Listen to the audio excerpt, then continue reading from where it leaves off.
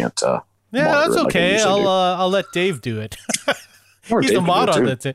I mod for Brian Gar. I can mod for this. You mod for all. And you know what that means? It's time for the bi-weekly geeky podcast from a parenting point of view. This is Geeks with Kids. I'm your host, Eric, in my favorite radio voice. And joining me this week is Steve, Marcus, Matt Moore, and David. How's it going, guys? I'm back. Oh, no. He's back. Hawk is going to hopefully join us a little bit later. He had to deal with some stuff. But, stuff happens. And we really understand this, this feeling of shit happens to us because we just watched a shit ton of Black Mirror episodes and the looks of Marcus and Steve, and I put them on the stream side by side, like right beside me, just so perfect. I could I could just look left and right and they would be there. Yes. So which way do I glare? This way? Yeah, no, the right way. No, you glare the other way. Okay. You both are glaring in the right way. There you go. So, this was actually an idea we had thought about, a year or two ago.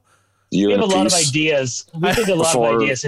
We thought about this before everything exploded. I remember that. Yeah. Episode. Yeah, we talked about this right before the pandemic hit, and when we're like, maybe we shouldn't do it. And then, maybe not spiral down this dark, bottomless pit of ennui for a year or so. But we've already been in that spiral for a year, so we're like, fuck it, let's do it. Let's jump into the thing. So, like we do every week, we're gonna talk about what we're liking this week, and I'm gonna start with Steve. Steve, what are you liking? What's good? I don't think anything will ever be good again. What about pizza, Steve? Pizza's always good. No. Pizza fries? No.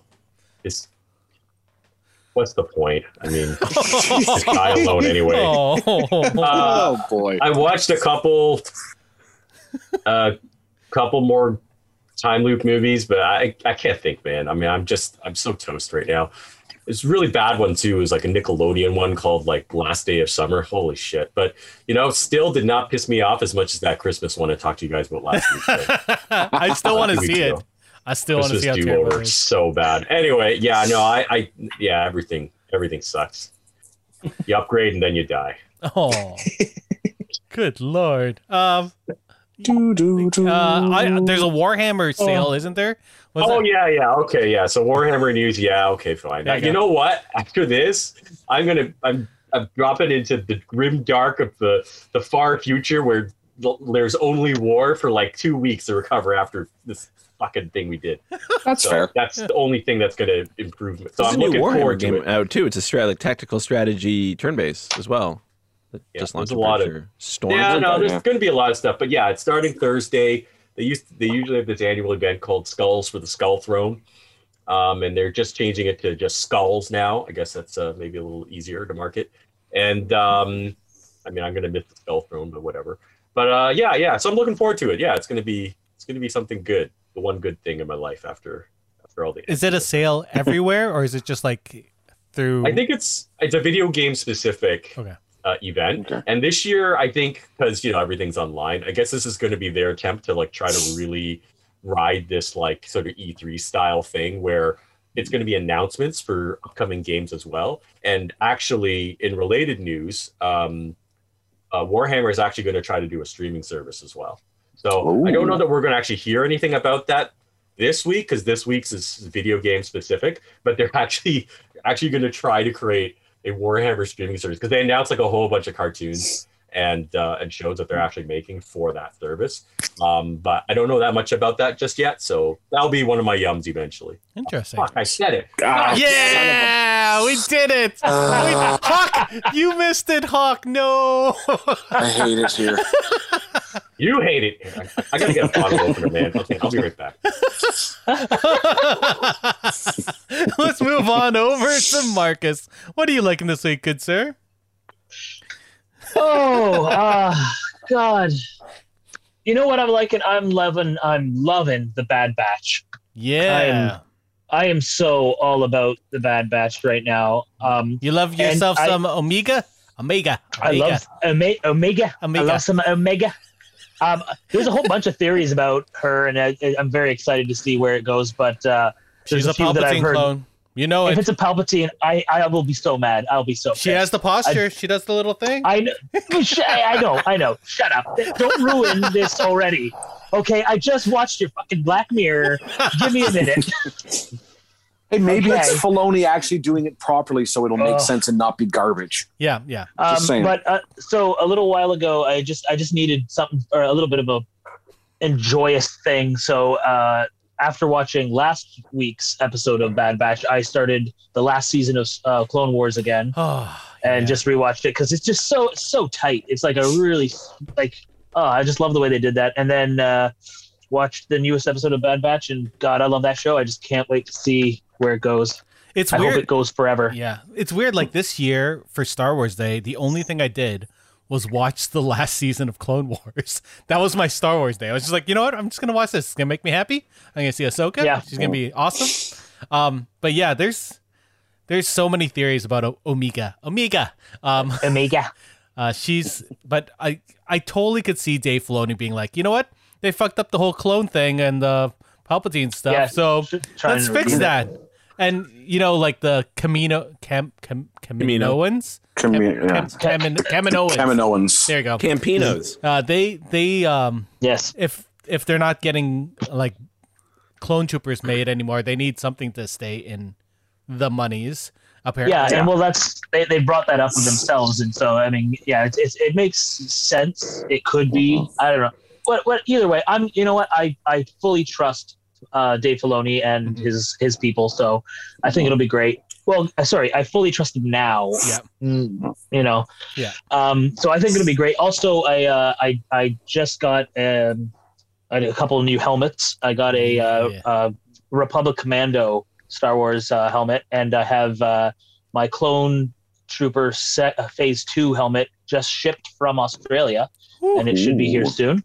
Nice. So I'm very excited to add a few more helmets to the collection. You need to add those like little things across the top of your room just for all. That's gonna be in the. Oh, I also have. So I'm building a workshop in my backyard, and I've already got it set up so like the concrete's getting poured end of June, and then the shop itself should be built end of August, I think. Nice. But that place will be the housing for all of my helmets. Like they're going to be there. I mean, not even it's like everything. I'm going to box it all in shadow boxes. It's going to be beautiful, glorious. Hey, if you want some decorative barn board for the outside, I have a whole ton of it right now. Oh yeah, your shed? Yeah. Send me some pictures. Send me some pictures. I'll get to that. I will. Nice.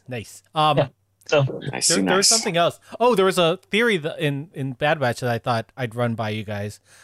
There's a rumor that Fennec Shand was trained by Jango Fett, which is why she's so highly trained, and why she's loyal to Boba Fett, and why the Kaminoans have hired her to find Omega. That'd be fucking awesome. Yeah. I mean, it tracks. I actually have. I'm 3D printing the Fennec Shand helmet right now. Nice. Yeah. Are you eating Kit Kats? Awesome. Yes, I am. Damn it, I love Kit Kats. Taking a break. Let's move on over to Dave. He's a little blue right now. What are you liking right now? I'm blue. I picked up Crusader Kings 3. I saw you playing it. And I think I've played 20 hours in the last 2 days. Oh my god! Nice. Good. I'm playing with my buddy. There's a tutorial. They call it Tutorial Island. It's Ireland. And I united Ireland. I became the High King of Ireland. And then I was like, you know what looks good? Wales. And then I moved into there. And I've taken parts of Scotland. And next is, I'm coming for you, Iceland. That's fair. They're very green. Yeah, we're gonna bring the Catholic faith all the way up to Iceland. It's the only way. It's the only casus belli I have is to go invade Iceland based on religion. Fair. But it works.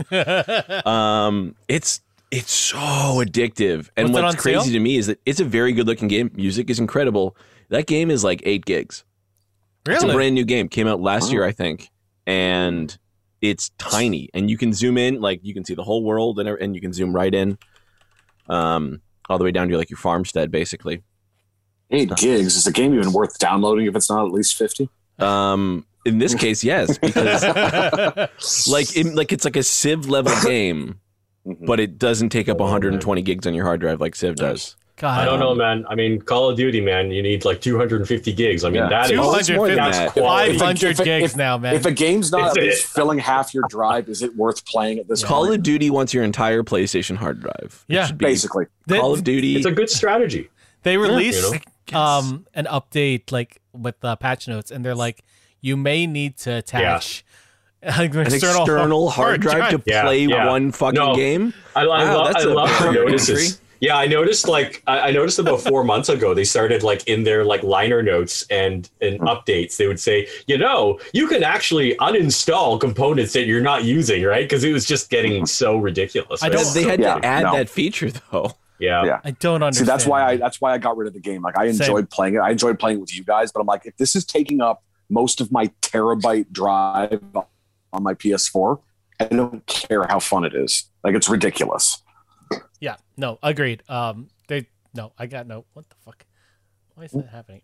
Yeah, no. Why would I want one game to take over my whole fucking PlayStation? No. Unless it's the humongous stall from Fallout 2 that is like just under a gig, because at the time, like a 2 gig hard drive was massive. Yeah. I don't want it. But Fallout's also Fallout. Yeah. It's good. Yeah. Also, I would say check out Unreal Cinema if you like Star Wars, check out Unreal Cinema on YouTube because they're doing a KOTOR fan film and they've already talked to Disney and they're like, you're not making a game. They're like, nope, we're using the Unreal Engine to make a movie, like a short film that's just going to tell the story of KOTOR. And they're going to start hiring. They're going to start looking for voice actors soon. They're currently looking for artists and stuff. Marcus, I already put it in the chat, their website. Okay, yep. Checking that out. It looks so good so far. It's great? I mean, I've been learning Unreal like the past couple of weeks, and it's super easy. I find it easier to use than Blender, which is crazy. It's kind of their goal, I think. Yeah. They want everybody to use it for everything. It's so good. I mean, if it works, it works. Yeah. Yeah. What about you, Matt Moore? What do you like it on right now? What's your yum? You know, I'm not even phased by it anymore. I've been gone for a month, and it doesn't even faze me anymore. That's fair. Also, I'm back. Hooray! Let's see what's exciting. I started playing and last night beat Horizon Zero Dawn. Yeah. No, good time. With like 90% some odd completion because there's just some side quests I'm like, I don't care enough. Some about of those this trials are just so fucking hard. The trials weren't the problem. It was like finding like all the flowers and little tokens and shit where I'm like, I just don't care. There was one that I'm like, I spent like a day on it. I'm like, I don't care enough about this to continue it. I'd rather finish the game. The last trial was the biggest pain in my ass. That was the thing that I waited to get my platinum. But I'd had that, and I was that with Frozen Wild, so I did the expansion as well with it too, which is like it was an amazingly fun game. I never did the DLC. It's fun. It's weird because the DLC when you play it with because it was the complete edition because I got it from it was free on the PlayStation Store the day I downloaded it. So I'm like, cool. That DLC triggers at level 30. Mm-hmm. So I got to like 32. I'm like, you know what? I'll just do this DLC and level up. Playing through the whole game when you hit that, when you do that whole expansion at 30 makes the game so much easier to play because you get all the caster guns and it suddenly makes hunting things so much easier. Sure. Fair. Like that shock caster, like I would not have been able to beat the game if I didn't have that fully loaded in my inventory at all times. Amazing game. Love it. It was literally like I was getting to the end of it when we got the notification, hey, they're doing a state of play. I'm like, they're going to release the sequel. Thank God. And it looks beautiful. We will be talking about that in the news in a couple of I know we will. I wanted to preamble on that. I'm going to play the video actually while we talk about it on the stream. Not that you need to watch it. It's a good video. It's awesome. It's totally worth it. The game looks beautiful. I'm excited for it. I think it's still free. It's part of that pandemic games that they were giving out for free. I can't remember. See, the thing is, I found that because it was one of the hot links when I opened up the PlayStation Store. I can't find it anymore. I was driving me nuts because I really wanted to. There was a couple more in there that I wanted to play that I didn't download. I think it's under. No, it's not called State of Play. It's called Days of Play. Days of Play. You have to look for Days of Play. Yeah, I got to look for it. Yeah, it's I need to find it. But yeah, it's I think worth looking EA at. State of Play maybe. Days of Play. It's also on the PlayStation blog, so you can go there and it'll link to the online store. I might do that then just because I want to find it. Just because like they had a bunch of great games there that I hadn't heard of. And I'm like, oh, I actually want to play these. Mm-hmm. I think Moss was on there and a bunch of other great games. Yeah. Moss you can't play because it's VR, but that doesn't matter. Still. Anything else you're liking on right now? I'm also just preemptively very excited for Dead by Daylight's new DLC pack coming out in a couple weeks. What's the deal with that? Resident Evil. Oh, nice. The two survivors are Leon and Claire, and the killer is Nemesis. Nice. And it looks like the beta stuff from that. It looks good. And I wish I had jumped on when you sold it pretty good to me when you talked about that game. Isn't it? Wasn't it free on PlayStation? Yeah, it was. It was. We can still jump on whenever. It will be again. They always usually, if it's going to be free again, it's always around October when they drop it, because the base game, like, they can give the game away because it's the key is that, like, playing it is playing it. It's the DLC is where they make the money on it. Is all the rift, like the monthly pass and the downloadable characters and killers are where they're going to make the money. And they, even then, like those, like they average at about $20. So it's not even like it's insane. You always get at least one survivor, one killer, and a bunch of maps. Nice. So like for me, it's like, I'm not even mad. Like, oh, I have to drop like $20. Cool. Yeah. Now I can expand the game out more. I've always really liked asymmetric, games that are, a little bit off the path, So it looks interesting. Nice. And I'm still caught in the black hole that is Fortnite, but not as badly. Fair. They keep releasing skins that like make me want to play it, but I know. Same. That's where they get you. They're really good every time. Yeah. But the season's almost over, and then it's one of those like I'd like, okay, I've gone far enough in the season, I don't care about it anymore, and then it's like, oh, the new season's coming out. I was like, shit, so they're going to change the whole game again. Yeah. Nice. Which is what they've been doing. They're like, hey, it's a new season. Here's a whole bunch of new mechanics, and we're going to take a bunch of stuff away, so you have to relearn the game. Someone's getting paid a lot of money to keep you addicted to that game. Yeah. We'll see if they can keep doing it. I can appreciate some of the marketing and the thought process behind it, because at least it's every time the seasons are like 3-4 months long. Mm-hmm. So you get like 3-4 months of solid play. People can get to a point where like, we figured out how everything works here. And they're like, cool. Now we're going to change a bunch of shit, and then it resets everyone to zero again until they can learn how to do stuff. So I appreciate the fact that no matter how good you can get at that game, like the core mechanics are always the same, but they just keep like mixing up the weapons and they mix up the maps. So like you have to constantly be relearning. Yeah, no, free to play is a science. I mean, there's a lot of companies that don't do it very well.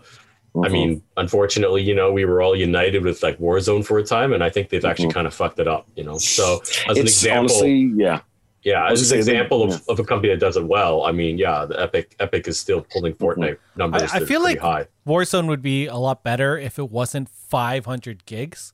That's just it. That's the biggest problem, is that it's like, it's a fun game to play. And again, it's as addictive, if not more so, than a lot of these other MMO shooters. But the fact that it's taking up half your drive, like, I don't care how fun a game is, but I want to be able to play other games too. And if I can't because that game's eating up my hard drive, it's a simple equation. Warzone is they're doing an 80s event right now, and they added they added Rambo. They added Nakatomi Plaza. John McClane. So that's the only thing I want to try, but I'm like, you know what? There's a bunch of games that I want to install, and I feel exactly the same way. I'm like, Rambo, 80s music. Mm-hmm. I've got some 80s tunes in my vehicles, but it's like, oh man, this is the one thing that actually did kind of bug me about Warzone with that, is that it's very like, you can get the skins and it's very cool, but it's all first person. So you can't actually see the things that you've paid for. Yeah, it's like, it's really cool because everyone else can see your dress like that. I guess like with at least they Fortnite, shoot you from across the map. Best thing is, at least with Fortnite, you're paying money for these skins, but you can see it the entire time. So you're like, I paid for this. I enjoy looking. Like I'm aesthetically pleased by this overlay. I will purchase it, as opposed to I am pleased by the fact that I know other people are seeing me play this character. I never bought characters. I always bought the guns because some of them were like, guns matter. Hey, look, there's some really cool perks pew pew. And the pew pew and the laser looks. That was always cool. Although if you get a finishing move, what's worse, paying $20 for a skin or spending 130 hours in Character Creator making the perfect character than playing a first-person game? Yes. I've done both, so yes. I don't know. They're equally cringy for different reasons. Yeah, fair enough. Anyway, on my yum list, I've been Nothing matters anymore. No. I've been playing Ori and the Will of the Wisps on my Nintendo Switch because it was on sale. Nice. And that game is phenomenal. It's a Metroidvania game, and it's beautiful. The story's wonderful. On the Switch, it's running on 60 FPS, if not higher, which is really crazy. And it's gorgeous. It's full 1080. And other than that, I had a really important meeting last week with a publisher, and looks like I'm going to be working on a nationally distributed magazine, so that's going to be cool. Ooh, fancy. Congratulations. I'm going to be doing the layout and, ad design and stuff like that. So it's going to be like, it was a really stressful meeting, but it went well. So, of course. Well, congrats. Yeah, so that's cool. I can't talk about it, obviously, because I'm going to be under NDAs like nothing else. As always. I have a new job as well, too, which is kind of, I just realized, like, oh, yeah, that's a thing that I should probably bring up, the fact that I have a new job. Well, what are you doing? Oh, yeah, man. I am now employed as a cook at a pub that is literally around the corner from where I live. Ooh, congrats, man. Okay. That's awesome. What's the pub? I'm not going to name its name. Okay, tell us in the chat later. Send me a message. Well, I used to live around there. I want to know. Actually, no, it's true. I'll tell you, it's a Full and Flagon. Oh, yeah. I've been there. Yeah. I like that place. Yeah, no, it's awesome. Back when I used to go places. Yeah. It was part of it was because I was getting I had no idea what was going on with technically the place that I still do work, even though I have no idea when we're going back there, which is the other kitchen. And also, yay, taxes. I needed to get some income. Yeah, fair. Because income tax hooped me this year. Yeah. Hooped a lot of people, man. Yeah, a lot of people. Mine part. I'll do the TL. Yeah. I'll do the TLDR on this. There was a weird, not even accounting hiccup, but just a way that things were processed from an employer that I had, that because of that put me in a separate tax bracket this year than I was used to being in. So instead of paying 0 income tax, I had to pay 4 zeros worth of income tax. Yep. So it got unpleasant. So I'm like, time to get a new job. Yeah, me and Meg both got shifted into different income tax. Yeah.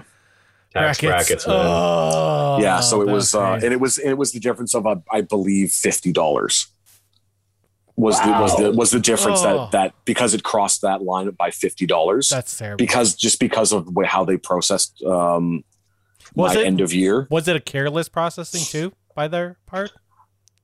No, I did a lot of looking into it because I was livid when I saw it. It wasn't careless. It was just a way that's not normally done.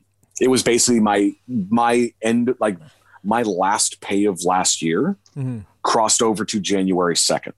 It went from the 27th to the 2nd. So most businesses, when they do that, will just file that for 2019. They filed it to 2020. So it was a difference but because it was put in the first part of 2020. Yeah. You got added. That pay period put me over the edge for the tax bracket. Oh, that's shit. I'm sorry. Otherwise, and again, it was just one of those. I'm like, that sucks because I literally looked at my 2019 to 2020. I'm like, it's a $50 difference. Man. And that's all it took. And I was like, that sucks. But again, it's not careless. It's not normally done the way that it was done, but it is a way to do it. Yeah. So it just kind of caught me by surprise, let's say. We got super serious on taxes here. Yeah. That was not a yum. That was a yuck. Yeah. Oh, you want a yuck? Here's a yuck. Yes. I watched Zack Snyder's. Don't even finish saying it. Army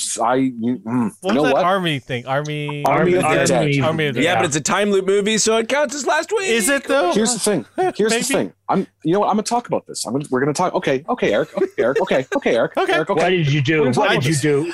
I told David we'd talk about it. Yeah. Okay. Fuck you. I specifically watched that movie because I knew we would have to talk. Like, that's what we do here.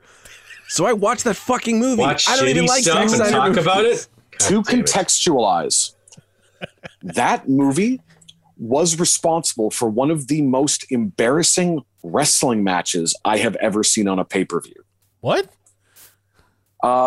Because Dave Bautista was ostensibly starring in the film at WWE's previous pay-per-view Backlash, which was a few weeks ago. I think it was the week that the movie came out or the week before. The movie was a sponsor of the pay-per-view because obviously Batista, WWE, they wanted to push So naturally, he fought a bunch of zombies in the ring. No, they had there was a lumberjack match, which for those of you that aren't familiar with, it's basically there's wrestlers in the ring and there's lumberjacks, basically a bunch of other people around the ring that stop them from escaping, push them back in. Mm-hmm. The lumberjacks were all zombies from Army of the Dead. I want you to think about that for a second. The ring was surrounded by zombies, and they weren't like people that were just dressed up as zombies. They were acting like legit zombies. They treated them like legit zombies. But zombies that push things back? No. At one point, both guys got out of the ring and then realized, oh crap, there's zombies, and then started fighting the zombies. And then at the end of the match, the guy that lost was laying in the middle of the ring because he'd been pinned, as wrestling matches tend to go, and the zombies all crawled into the ring and swarmed around him, and he has not been seen on TV since. Oh, wow! So ostensibly, someone got eaten by zombies on a pay-per-view. That's pretty lame. And this was a pay-per-view that WWE charges $60 US for people to watch. What is life anymore? Fuck Zack Snyder's Army of the Dead. Yeah, because he made that decision, right? He probably made that helped. decision to make that fucking pay-per-view. So Army of the Dead is a time loop movie? Yeah. Sort of, maybe. Sure felt like No, it's not It doesn't actually show a time loop, but there's a theory. Yeah, because it just never ended. Because there are dead bodies that have the same like gear, clothes. They have the same exact clothes as the characters. So they're like, is it a time loop, or are they just too cheap to actually have a budget for costumes? No, because there are key differences. Like they're like, oh, maybe this is the fourth time loop because that corpse, it has a key around its neck with 3 little holes, and the character has the same exact key around their neck, except it has 4 holes. Yeah, and they're wearing the same clothes, and it's the same patches and the same guns and everything. So like, and the guy literally goes at one point, "Hey, maybe that's us." Yeah, in another like timeline. Well, what the fuck are you talking about? I'll tell you what. If I make it to number 60 on my list, I'll add it as 61. All right. You know what? I'm not making any promises. Here's the thing: the other issue I have with that, not even issue I have with that movie, but part of what, because I remember hearing about it. I remember hearing about this movie when it was coming out, and I couldn't remember why. That was the movie that Chris D'Elia was supposed to have been co-starring in, and they digitally removed him from it. And put in Tig Notaro. Tig Notaro was awesome in it. She was awesome. Which again is fantastic. But I mean, I remember watching it going like, something feels weird about this. And I remembered, oh, right, it's because they digitally removed an actor and replaced them. I wish they didn't say it, like promote it so much, because every time she was on screen, I was looking for the green screen. Right. And that's all I could do when I saw her on screen. Was like, I was looking for a lot of lock shots for Tig Notaro on this. They did a good job in general, I think. Sure. I mean, they have the tech to do it, so I would hope so. That's what he said. He was like, we got the tech. We'll fix the movie by removing this problematic person. It's like, so what happens later when someone else in that movie might be problematic? Are you going to remove them too? Yeah. See, also remembering that this was the man who was responsible for them digitally removing a mustache. Yeah. So I'm just saying, like, no, he wasn't. That was his name. His name. Are they going to remove Joss Whedon from Avengers now because he's problematic? Like he's a dick, right? Nice. Sorry, Steve. I was going to say Zack Snyder's currency to me has dropped considerably. So I wasn't really going to go see this movie because I find him to be, okay, he's not terrible. He believes in the shots he makes, and the shots he crafts, in my opinion, are always really epic. I mean, you watch any trailer for any movie that he's involved with, and they're the best goddamn trailers you're going to see for a whole decade. All right? Every single one of those fucking trailers. Yeah. Fucking amazing, right? But that's the problem. He just makes trailer bait. Unless the story or the script it can carry themes and emotions through the script, his movies end up being very hollow or abstract, right? There's just something about him. He's just so focused on creating shots without connective tissue that, like, Man of Steel, like, I have some friends who like still insisted this day, oh yeah, that was a good movie. I'm like, no, a whole planet blew up. I didn't give a shit. A whole city got trashed. I didn't give a shit. Like, how do you do that? How do you kill 10,000 people and nobody cares, right? Zack Snyder found a way, right? George Lucas did it. There you go. I didn't mind Man of Steel. It's all right. No, I'm not saying it's terrible, but I'm just saying it's so mediocre because you just don't really care, right? Like, there's certain things that should be like big, epic things, that are kind of just pushed to the side because it's like, but didn't it look cool? Yeah, that's the thing. It looks cool. all the movies look really cool, but there's something that's kind of lost. So anyway, that's all I was going to say. I haven't watched Army of Dead, and you guys can talk about it, but I wasn't really. I will leave it. That, you know, I will leave this Army of the Dead chat with one thing. There's just one last thing. There are robot zombies in it. Robot zombies. Mm-hmm. Yeah. See, okay. Before we move on, I knew that was going to be the one that triggered Mark. I knew that was what's next. Robo-sexual marriage. Okay, so I did not watch Army of the Dead, and I did it as a conscious choice, not because it's a Zack Snyder zombie movie, not because of anything people said, not because of any of that. It's just I'm tired of high action zombie movies. Like I miss the days of quirky, weird, kind of campy zombie movies. I want funny zombie movies, or I want ridiculous, stupid zombie movies. My favorite zombie movie to this day is Cockneys versus Zombies. Yes. It's fucking great because it's what zombie movies used to be. It didn't take itself seriously. It's fun. It's stupid. And everybody can have a good laugh about it. And yet we still get to see a little bit of gore, some crazy thing. But we're not watching zombies climb each other and get over a wall and then, have like that never happened. But like I'm tired of this like the zombies. Oh my god, action zombies, like zombies that think, zombies that now know, the zombies that I'm like, I don't care. That's not the zombie I'm interested in anymore. It was neat a couple years ago, and now I'm fucking done with it. I would prefer something funny or clever or back to its basic roots. So fair. Now robot fucking zombies. That's just something they don't else. They don't explain it. They just show like two. Why would you explain it? You don't need to explain it because it's fucking stupid. As soon as it shows up, you just walk away and be like, oh, I'm done. But but you know what? I bet they looked really cool, right? They had blue eyes. It's definitely done in post. Like it's just like a Terminator, basically. Yeah. Fun fact: my favorite zombie movie, Shaun of the Dead. I still think 28 Days Later. Shaun of the Dead. Shaun. It is a very good zombie movie. Yep. Shaun of the Dead. I can't remember. There was that one British film. It was a musical that was also a zombie movie at Christmas. I can't remember what it was called, but I freaking love that movie. Chat or people listening in digital form, send us an email. We want it. I'll look it up after we're done the episode, and I'll send you guys the link. I did watch 2004 Dawn of the Dead before watching Army of the Dead, and I regret that decision. Yeah, I didn't like it either. I know a lot of people that liked it, but a lot of Canadians in that film. Other than that, Dawn of the I you know what? I didn't hate the Dawn of the Dead remake. The opening sequence, I will defend. Yeah, the little girl. The best opening sequence for a horror movie like ever. But yeah, I can understand some people having some issues with the film as it progresses. I think with the second. Sorry, go ahead. I was going to say the opening outbreak sequence. Amazing, terrifying, and amazing. Yeah. I will forever love it for, and I will forever love it for introducing me to Richard Cheese and Lounge Against the Machine. I'm surprised that was the first time you heard them. Oh man! Even though I cannot ever watch Modern Family because of that sequence, but I will forever love the movie because of that sequence. Yeah, I love your rationalizations, Matt. They always bring a smile. There's some things that you can't unsee, and that is definitely one of them. By the way, I think the film you were referring to was Anna and the Apocalypse. Thank you. Yes, Anna and the Apocalypse. Just Google zombie Christmas movie. It's the first one. Which it checks all the boxes that Marcus was talking about for like campy, goofy zombie films that go back to basics. I didn't know about that. It's a musical, which it kind of comes out of nowhere. Because imagine someone breaking into song and dance while zombies are literally just like shambling around in the background because they aren't aware that they're there. It's beautiful. That is how it's done. Yeah, it's nice. And also creative use of lawn ornament candy canes with the spikes, like the lawn spikes. Very creative use of those in the movie. Very important. All right.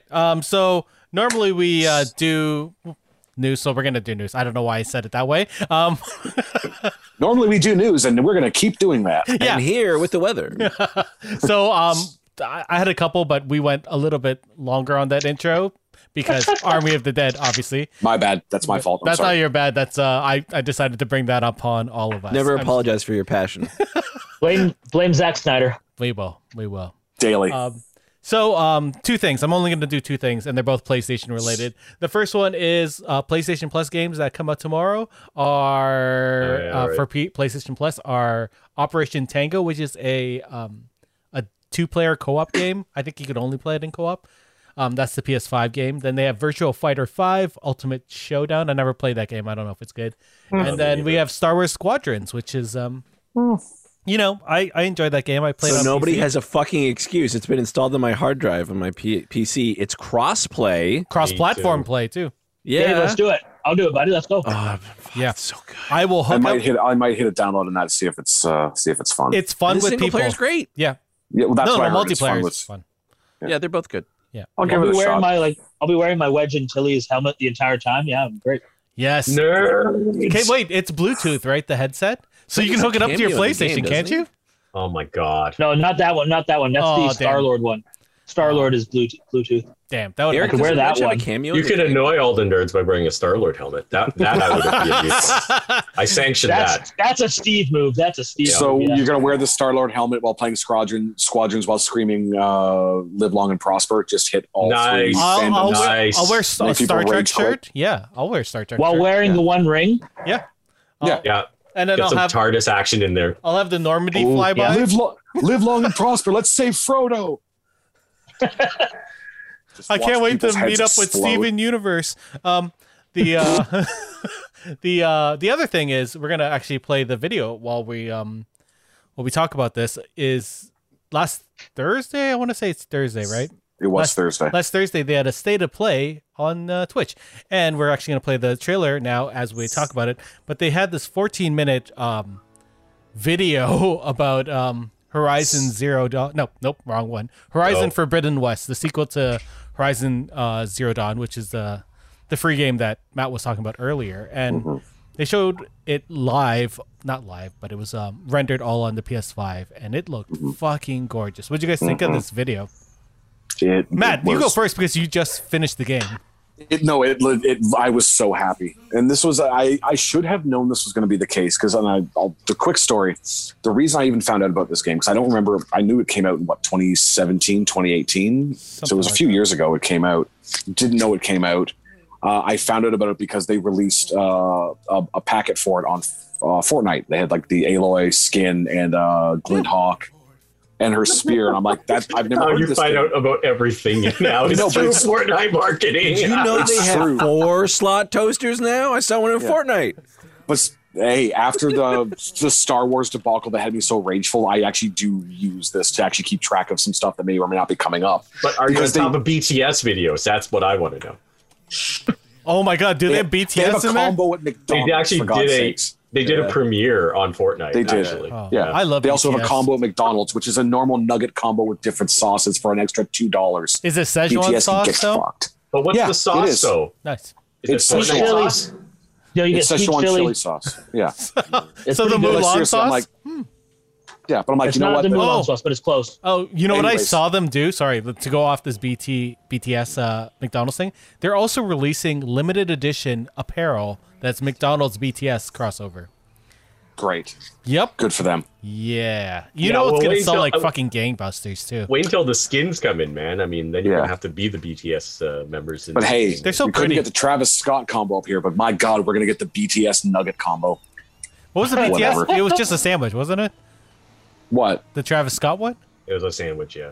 Yeah, it was a sandwich. Well, it was like a sandwich and a fry and a Sprite. It was like the whole combo, but it was Wow, like we're just like- like they brought it up here in the fall. It was like the Southwest burger. They just didn't call it the Travis Scott burger because it was like 6 months after that thing had happened.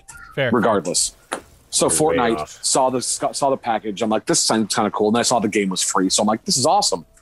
So I was very excited and pleased when I found out there was going to be a sequel to this. And then I saw the trailer and I went, oh, okay, I want to play.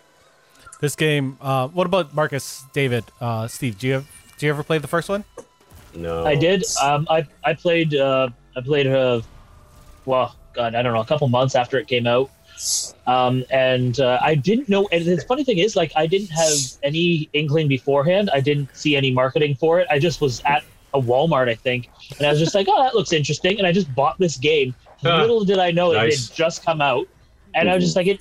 I mean, it just had, a big robotic dinosaur on the cover, and I was like, "That looks kind of cool," and I just didn't even think much of it. And then, I started playing it, and I was like, "Ooh, this is kind of." I started playing it, and I'm just like, "Oh, this kind of feels like almost like an Assassin's Creed kind of thing." Okay, I'm getting Kind of, yeah. and and then it just got better.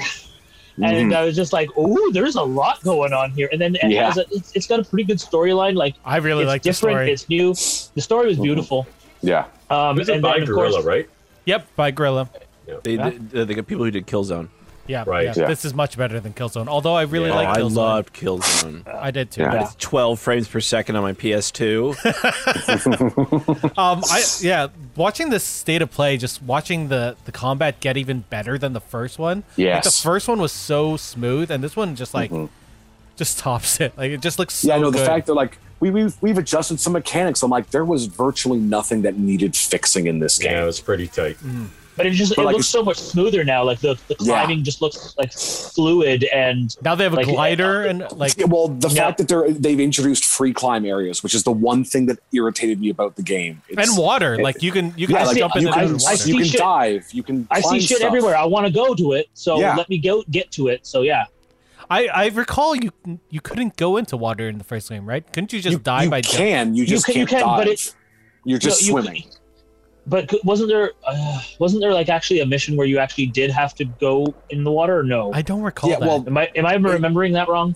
There was never a point where you couldn't go in the water. It's just that you can get into the water, but you could never dive under it. You could only just swim on the top.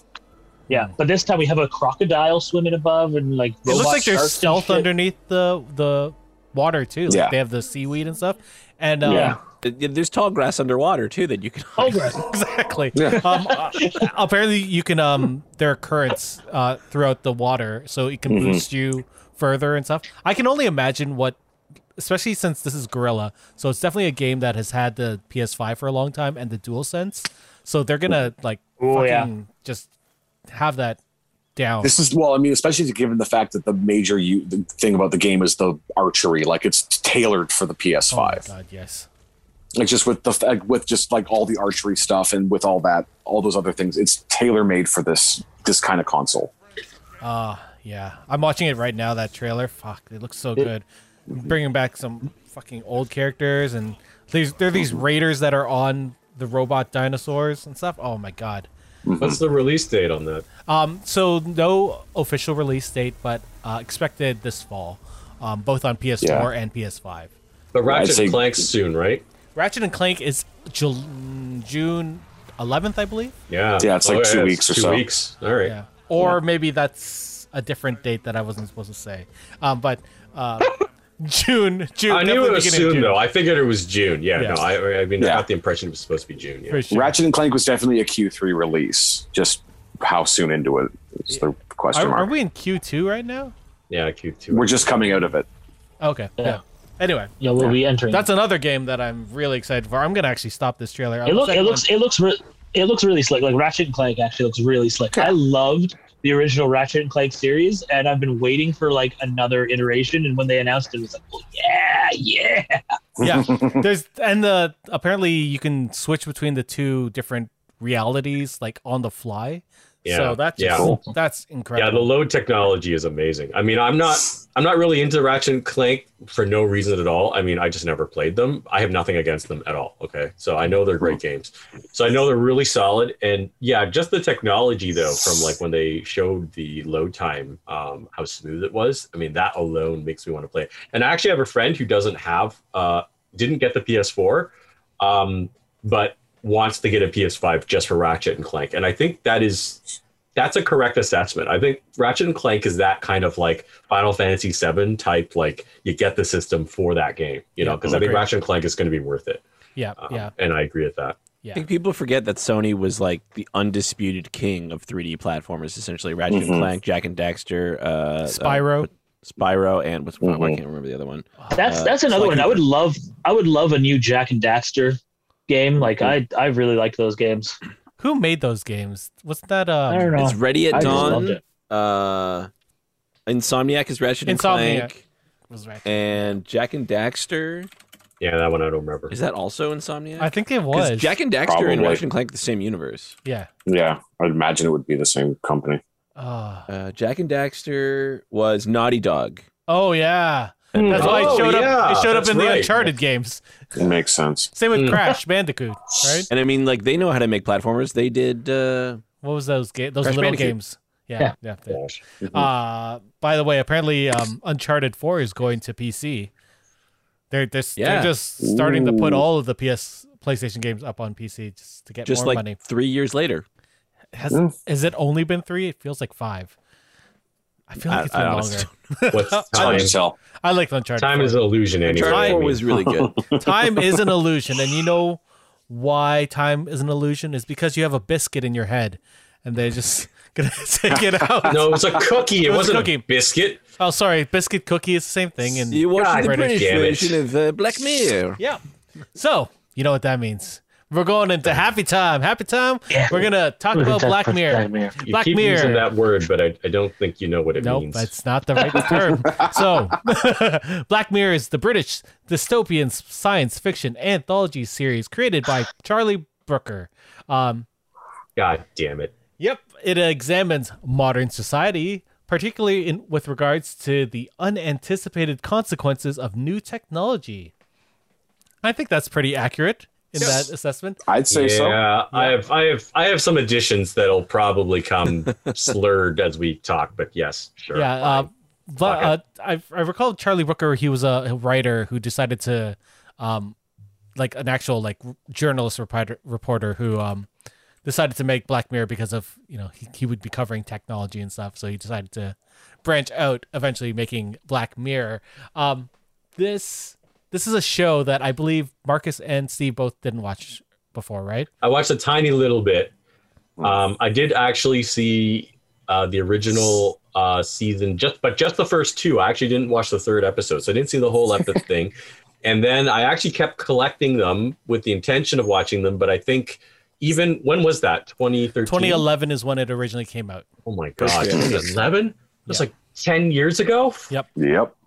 So that's when my problems began 10 years ago, because I kind of stopped watching a lot of things in general. And it also wasn't in North America. It wasn't in North America until it was on the BBC, so you couldn't watch it here. We didn't get it. Yeah. Well, I had ways, but the thing is, I always intended to watch it because I think my initial reaction, we'll discuss it. There wasn't any Twilight Zone or Creep Show or any of that revival just yet. So it was the only thing to sort of fill that void, because I was going through this whole phase of horror anthologies, and I just love Twilight Zone, right? So I watched Tales from the Crypt, that type of thing, right? I love anthology horror. And so this was oh man, it's new modern stuff, right? And I saw the first one, National Anthem, which we'll probably talk about, and then the second one I don't remember. And I was like, this is solid BBC short film stuff, right? They do a season, which they it's just 3 episodes, and they'll call that a season.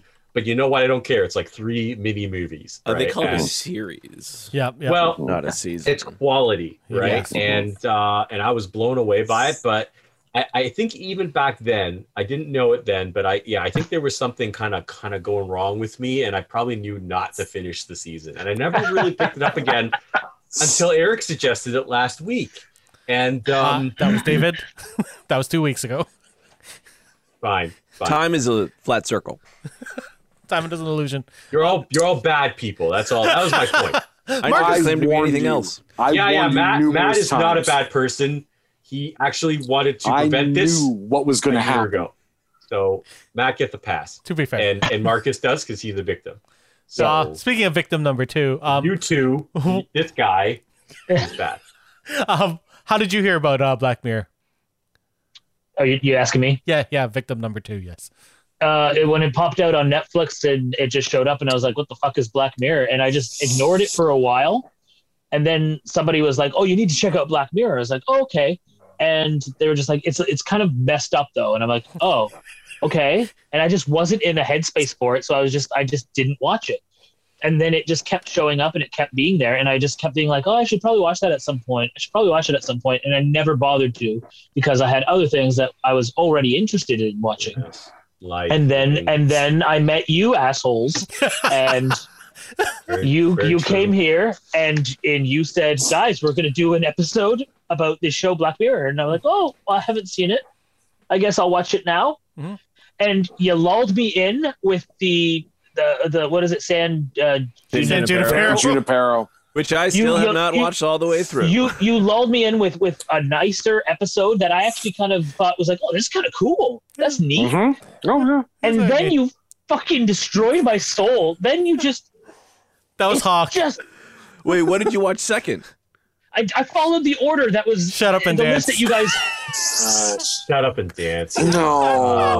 We went backwards that season. Oh my God. Now, here's the worst part. Amazing. My wife decided she wanted to watch these with me. No. Why would you? We watched the first one and we were like, that's kind of neat. Let's watch the second one. Oh my God. You broke my wife. You broke my wife. So she won't didn't get watch the Striking Vipers, is what you're saying? No, and she will not watch any more of this. That's fair. Nor should she. No. No. Although Hang the DJ, I think she would like. No, I'm not- no, I'm- okay. I'm not- Look,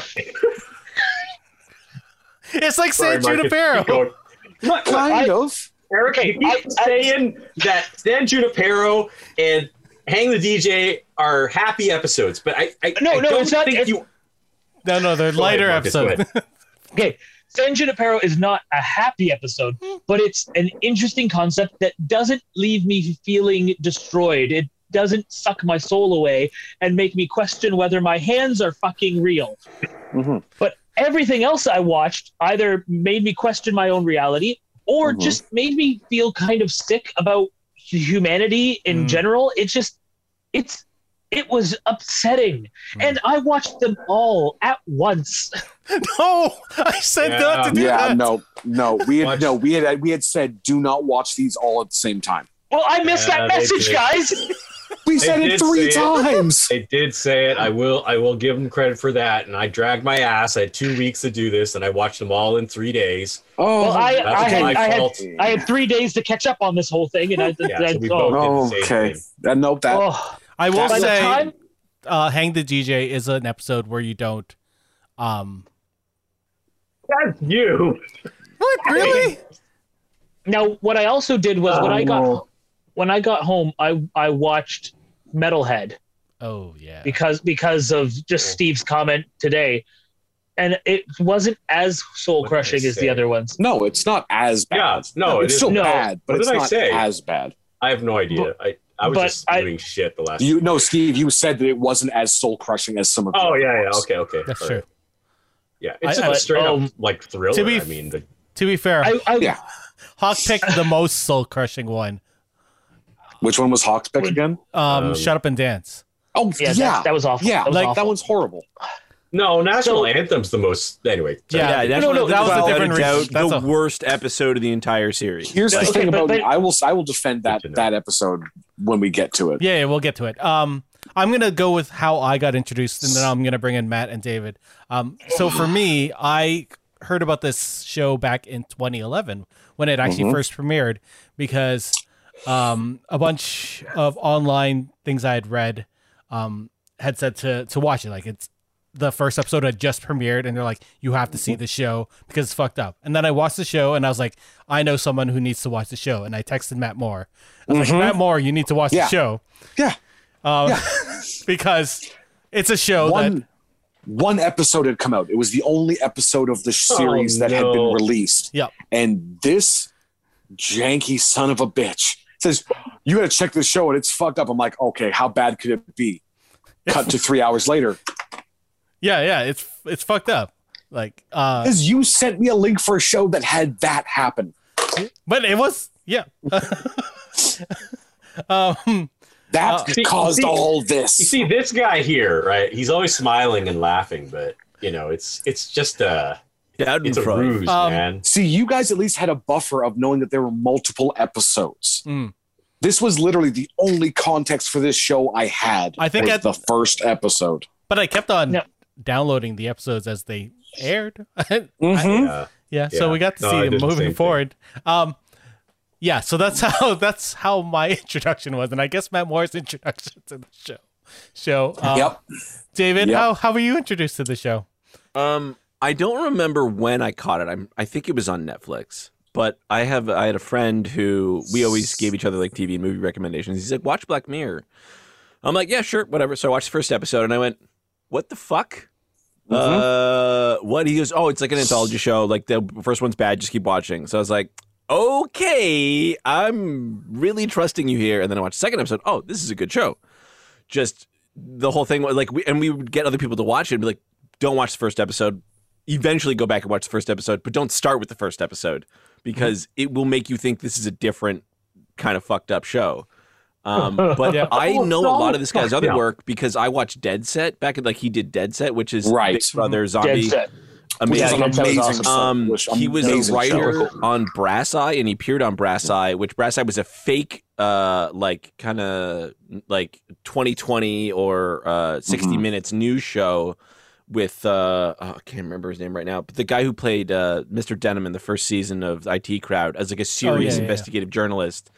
And if I'm not mistaken, the episode that got that show basically canned was about pedophiles, and Charlie Brooker wrote that episode as well, I think.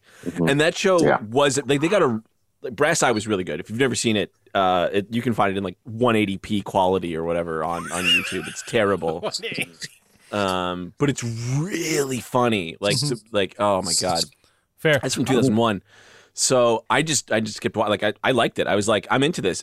Watching this stuff doesn't get to me, doesn't bother me. I love it. I love how like just fucked up and twisted. I'm the same, unfortunately. Like I don't really like horror movies, but I like this shit. Yeah, me too. Okay, so I had a thought.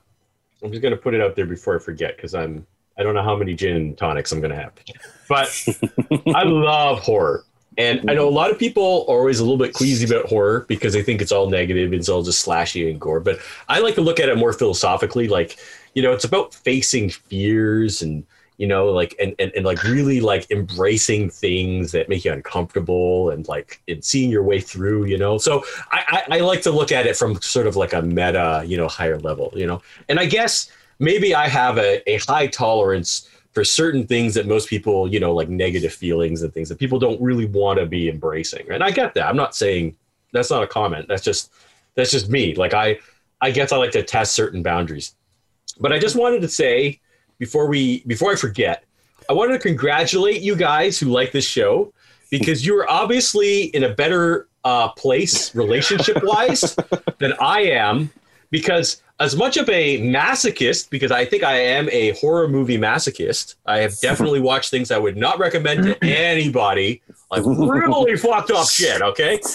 The fact that you can enjoy Black Mirror and even say that the happy episodes are happy is a testament to your success in life, because you have achieved some level of consistency with relationships and loneliness that I have not. Because you can just look at this and just go, that's hilarious, like, man, it would suck if I was going to die alone, like in a cosmic simulation. This is funny because I at least have a good relationship and I'm alive.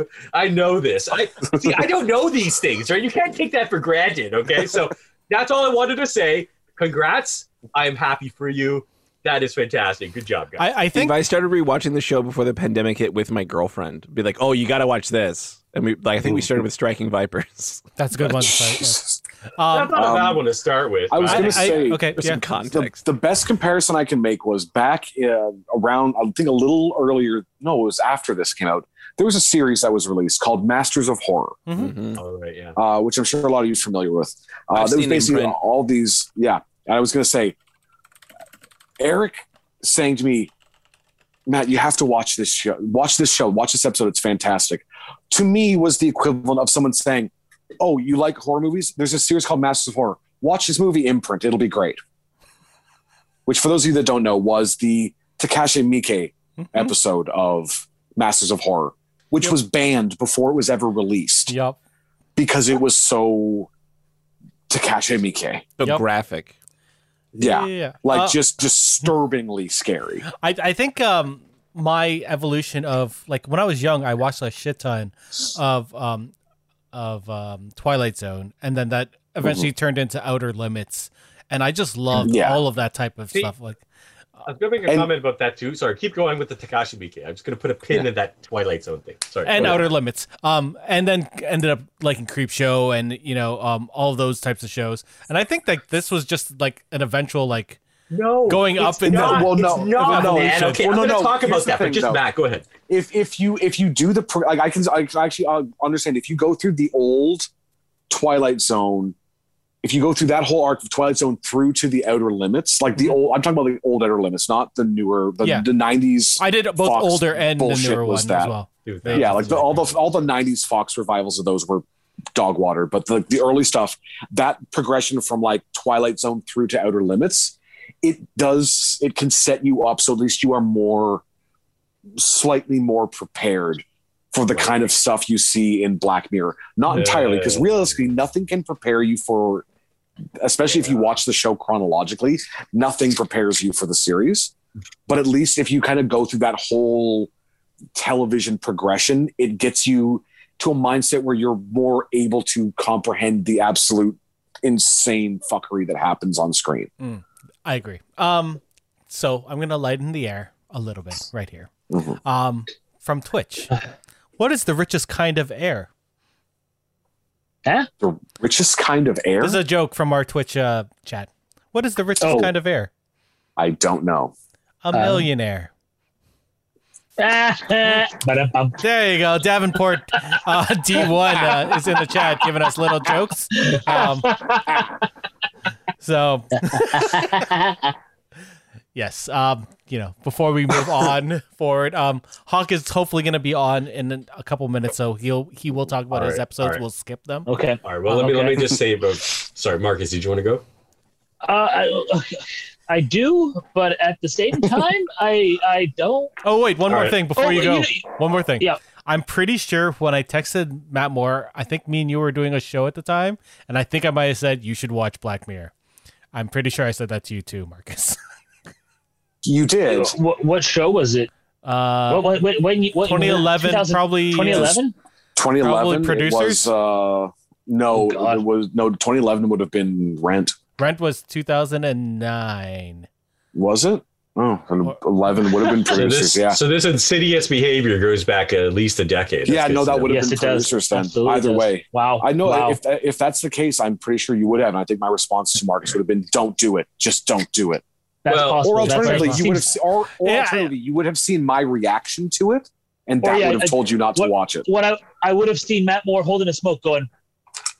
To be fair, and then that would have. If been it was during the Producers, we were probably all sort of out of it. We were all in bad mindsets at different points. I mean, a lot of those years are just a blur for me, anyways. But that's me too. Before I forget, because we're waiting for Hawk, or at least we'll give him. I'm going to give him a couple more minutes. Just because it might not come up. So not only do you guys have achieved a certain level of comfort and relatability to humans and other people, and have really solid relationships, which I think is admirable. You see, the Twilight Zone thing doesn't really work, right? Because that was sort of my initial feeling, right? I was saying, like, there hadn't been a Twilight Zone, there hadn't been a Tales from the Crypt for a long time, which is why I was immediately interested in the show. But I think upon watching the 7 or 8 episodes that I have watched over the last 3 days, I think the difference, and I don't know whether this accounts for Outer Limits or not, but the difference with Twilight Zone is the stories are basically moral stories, right? Just sort of general, like, what's good, what's bad, just desserts kind of thing, right? And that's why it's sort of satisfying. The 70s horror anthology, right? You see someone doing something bad and then they get screwed, right? And it's just a nice pattern, right? The thing is, the central conceit, in my opinion, based, like, you had that description that you read before for Black Mirror, but what I would say Black Mirror is really about is that we're all alone and we really don't know anything, and being an adult is hard. And I would rename the show Midlife Crisis Adulting Sucks and is Scary. That's what I would call Black Mirror. Do you know why it's called Black Mirror? Yeah, I know. Okay. And, why don't you explain, David, for the audience? Sure, yeah. There it is. Yeah. Yeah, no, it's about technology. It's about technology and how it affects us. But I would say the larger scope of it is actually about adult fears, about relationships, about being an adult. And yeah, like I said, for those of you who are not as stable and as happy, I don't recommend the show at all, because it is it's the worst kind of horror. You got to face like the reality that like technology, which features into every episode, actually won't help you. It will just reveal to you how alone you are and just how much everything sucks. So anyway, I don't remember what my point was, but my point was that the central conceit. Black Museum, did he? No, I didn't. No, I did not recommend that one. Of Black Mirror is different from Twilight Zone, because at least Twilight Zone exists in a simple sort of moral equation. There's an equal balance, whereas Black Mirror is always empty no matter what.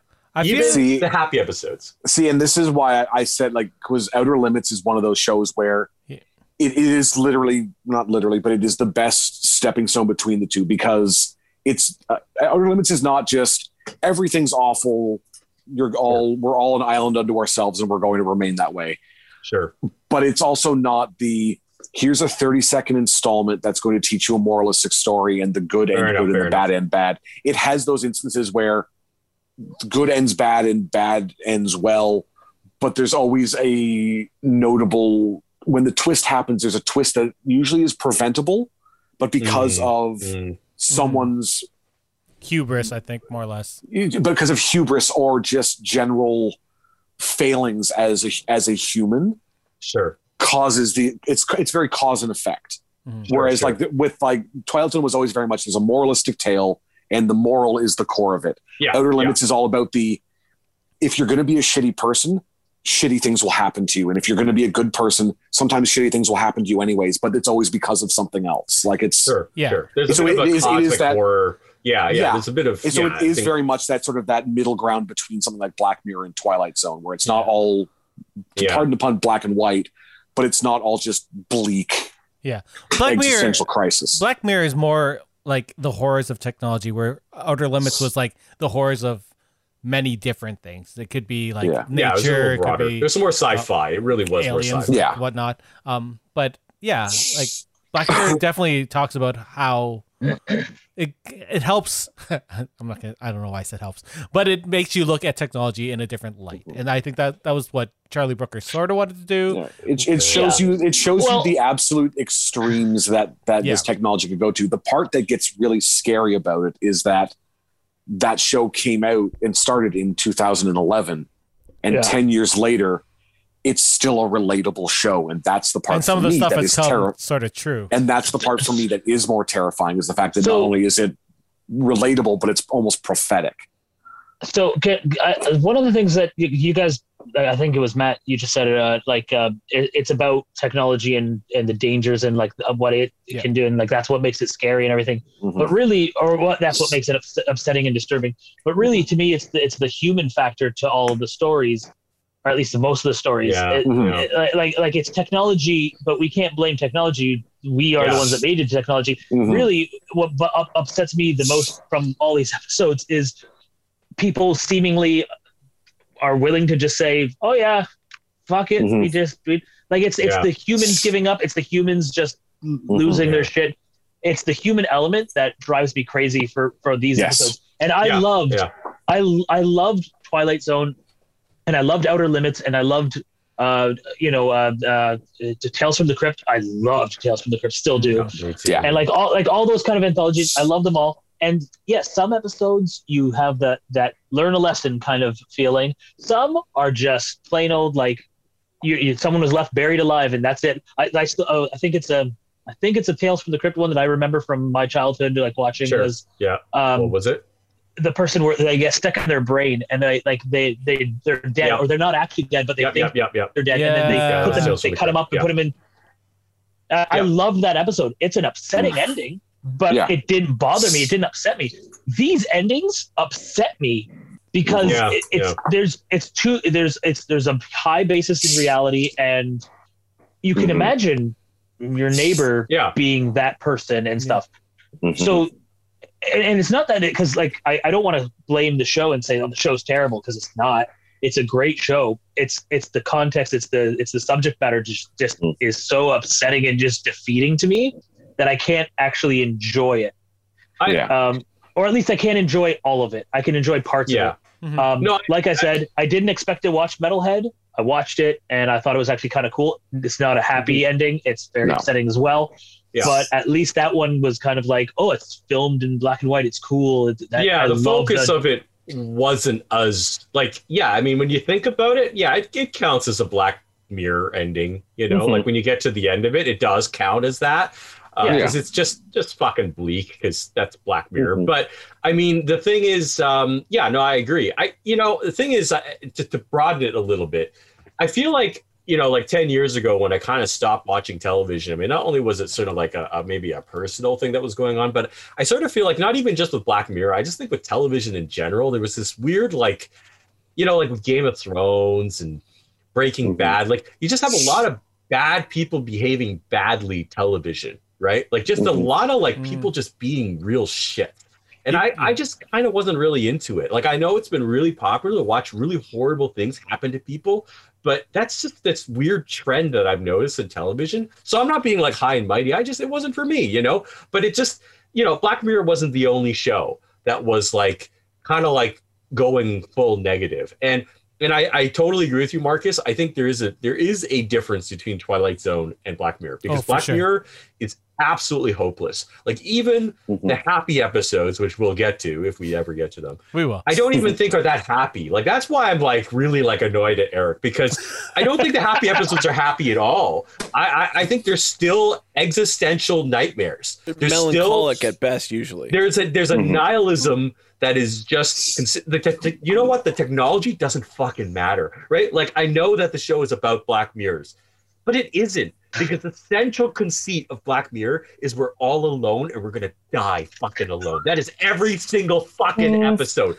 And unless you have a rock solid relationship in real life, this is a horrendous show, okay? Because nobody really knows, right? Like, you don't really know that anybody really exists ever. So, Hawk, you joined at the perfect time during the middle of my rant. So, I don't know. This is just how I react to the show, because I obviously do not have a healthy situation in my life, So that's me sort of speaking to where I'm at. But that's kind of my interpretation of it. I just feel that the show just the central theme of it isn't even really the technology. It's just a really cynical notion of life. And I can kind of relate. And it sucks. Anyway, I've said enough. Well, you have a healthy relationship. It means you've made it. You've made it to level 10. I'm only level 1. That's a difference. I'm like fucking at the bottom here. I'm like, holy shit, this is totally going to happen to me. I'm going to die alone and screaming in a simulation. Actually, after around the 3rd episode, I started to think, holy shit, these assigned friends, like, really like assigned episodes that were like a little bit too on the nose, It's like pointing out a little bit too much that we're in a simulation, but maybe they did it on purpose.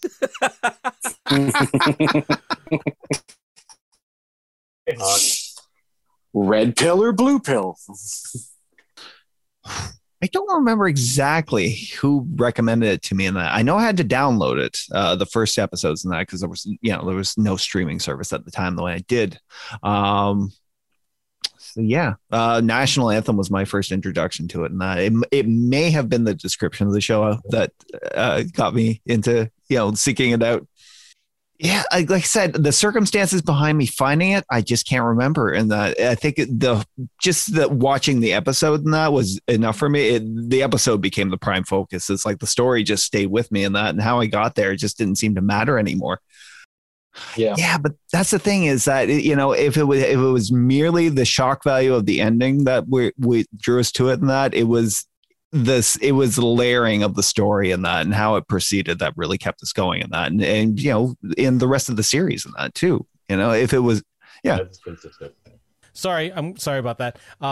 So basically, I was saying, when I first introduced people to Black Mirror, we were all sort of like, what the fuck? Where's this going to go? And that was a bit of the morbid curiosity. Then we went to 15 Million Merits, and then it sort of just barreled on from there. gone over. No. Like what Hawk was saying is like, yeah, and what you were saying too is like after the first episode, we were all kind of wondering like, where's this thing gonna go, you know? And it you know, as Hawk said, it was the layering of these stories and the sort of the substantial weight of it that is fairly consistent. I mean, I can definitely say that is the sort of the overbearing weight of all these episodes. It's very mindful of where it pulls its horror. I don't know if that's the right word, but its weight from. And that's very consistent. I mean, you know, having now seen like 7 episodes in a row, which I don't recommend for anybody. We don't recommend that either. Yeah, it's very consistent. Yeah, no, I'm not taking recommendations from David or Eric anymore. I'm just Hawk too. I want to go off for the people that had watched the first season. Before we go into the episode, sorry. The first season was in 2011, and we had National Anthem, 50 Million Merits, and the entire history of you. And I remember back then, like there was a whole big hubbub about politics on TV, Twitter, which is 15 Million Merits, pretty much, and then the entire history of you was Facebook, because we had started cataloging everything, and there was a lot of talk about that. I wonder if that added to the popularity of the show at the time. Sure. Yeah, no, that's fair. Definitely added a frightening layer in that with Twitter and like that, the instant response in that, and the way like, you know, politics is driven by it now. It reminds me of this. There was some experiment some U.S. president tried to do in that. It was legislating by poll, you know, where it's like each topic would, you know, get like, you know, have the people like of the nation like a referendum. Yeah, exactly. Yeah. But you could not legislate like that. You know, this is why people elect leaders, because like when everybody has a say in where it goes and that, then you know, and this is one of the things the show does masterfully. Yeah. So let's go into the actual episodes we picked. We picked about 4 or 5, and then we had a bunch of runners ups that we'll mention near the end. I'm going to talk about mine first, which was San Junipero. This episode aired October 21st in 2016. Is the 4th episode of the 3rd season. Basically, the reason I chose this episode was we needed it a little bit lighter. 2, I thought it was a really good episode, both technology-wise and the relationship between Yorkie and Kelly. I thought was, you know, sweet. And basically, what happens is that you know, we're going to go into spoilers, everyone who's listening. So spoilers. Here we go. Basically, the premise of this episode is that there's this place, San Junipero, and these two people meet and they fall in love, basically. If not lust at first, but definitely, I think for Yorkie, it ends up becoming love. And we find out through the course of the episode that these two people were actually elder people who had been close to death. So San Junipero was this technology where they would transfer your not memories, consciousness, your consciousness into a computer where you can live on from that point, and you get to go through different eras. And in the end, Kelly ends up choosing to stay with Yorkie in San Junipero, and that's how it ended. What did you guys think of this episode when you saw it? I just want to say this. In the order that you guys told me to watch these things, that was the first one to watch. Mm-hmm. And while I knew Black Mirror was based in technology and stuff like that, I guess I just wasn't thinking, and it started, and I was just like, the fuck is going on? How are they hopping to different time eras? Like for some reason, my brain just was not comprehending what I was watching at first. And my poor wife was just like, what is this? Because she had no idea what Black Mirror was at all. And that's what we started with. But then quickly I was just like, oh, okay, I get it. It's like they're playing GTA Online, but for old people. That's kind of how I felt it was, really. But this was a better episode. Still has a little bit of tragicness to the ending, but slightly happy, and really at the end of it, me and her were both still just like, this is a cool show, can't wait to watch the rest. There's so many questions that come up from that episode. But I did like it, and like, of course, as soon as the episode ended, the first thing my wife did was turn to me and say, "Would you do that? Would you go into a world like that and everything?" And like, without missing a beat, I was like, "Yep, I'd do it." I would take the program. I agree. I would also. You would accept the Matrix. I would accept the Matrix, especially for what it is. Especially since you have the option to turn it off, like Kelly and Yorkie talk about. You can just and you don't have to be here. You don't have to stay here forever, and you get to kind of control yourself. Like, instead of a frail, dying person in a bed, they got to be their younger selves, or like a better version of themselves, what they always wanted to be, or maybe what they missed being. So I like that whole aspect of it and everything. And again, for all the things, once we get past this episode, for all the things that I'm going to say that bothered me about the other episodes, one thing I can say is everything, like, the show is really well done. The storytelling is fantastic, and it's a good product that they have made. Like, the show itself is well done. Every episode that I watched was well done. It was just upsetting. But this one was probably the coolest one for me, and I really liked it. And I also just love the spot onness of some of the time eras, even if they were kind of farcical at their heart and everything. Because they were farcical in real life, to be fair. The 90s, the Canadian 90s, which was the US 80s.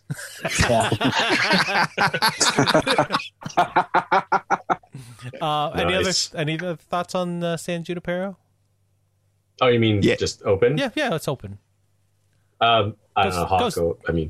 Go Steve. Or Hawk. Yeah. Oh, okay. No, go Hawk. Yeah, what really impressed me throughout the show, actually, from a lot of episodes, is how mindful it is of technology and what's going on in the world around them. And that, and, a lot of what we're seeing in the advanced healthcare industry with the elderly, and that is the introduction of more electronics and computers into their daily lives. And, iPads and the Wii U was the Wii's were getting really popular with old folks and that. So I mean, this technology they're using, it's just right around the corner. That I loved how it did have this kind of a theological, philosophical debate about, should they, dump their consciousness into a computer and that, because I didn't remember them being able to turn it off once it had been done. And that it was a small conversation. Yeah, they do say that it's an option. Yeah. Yeah. But it does explore the prospect of like an eternal life, even if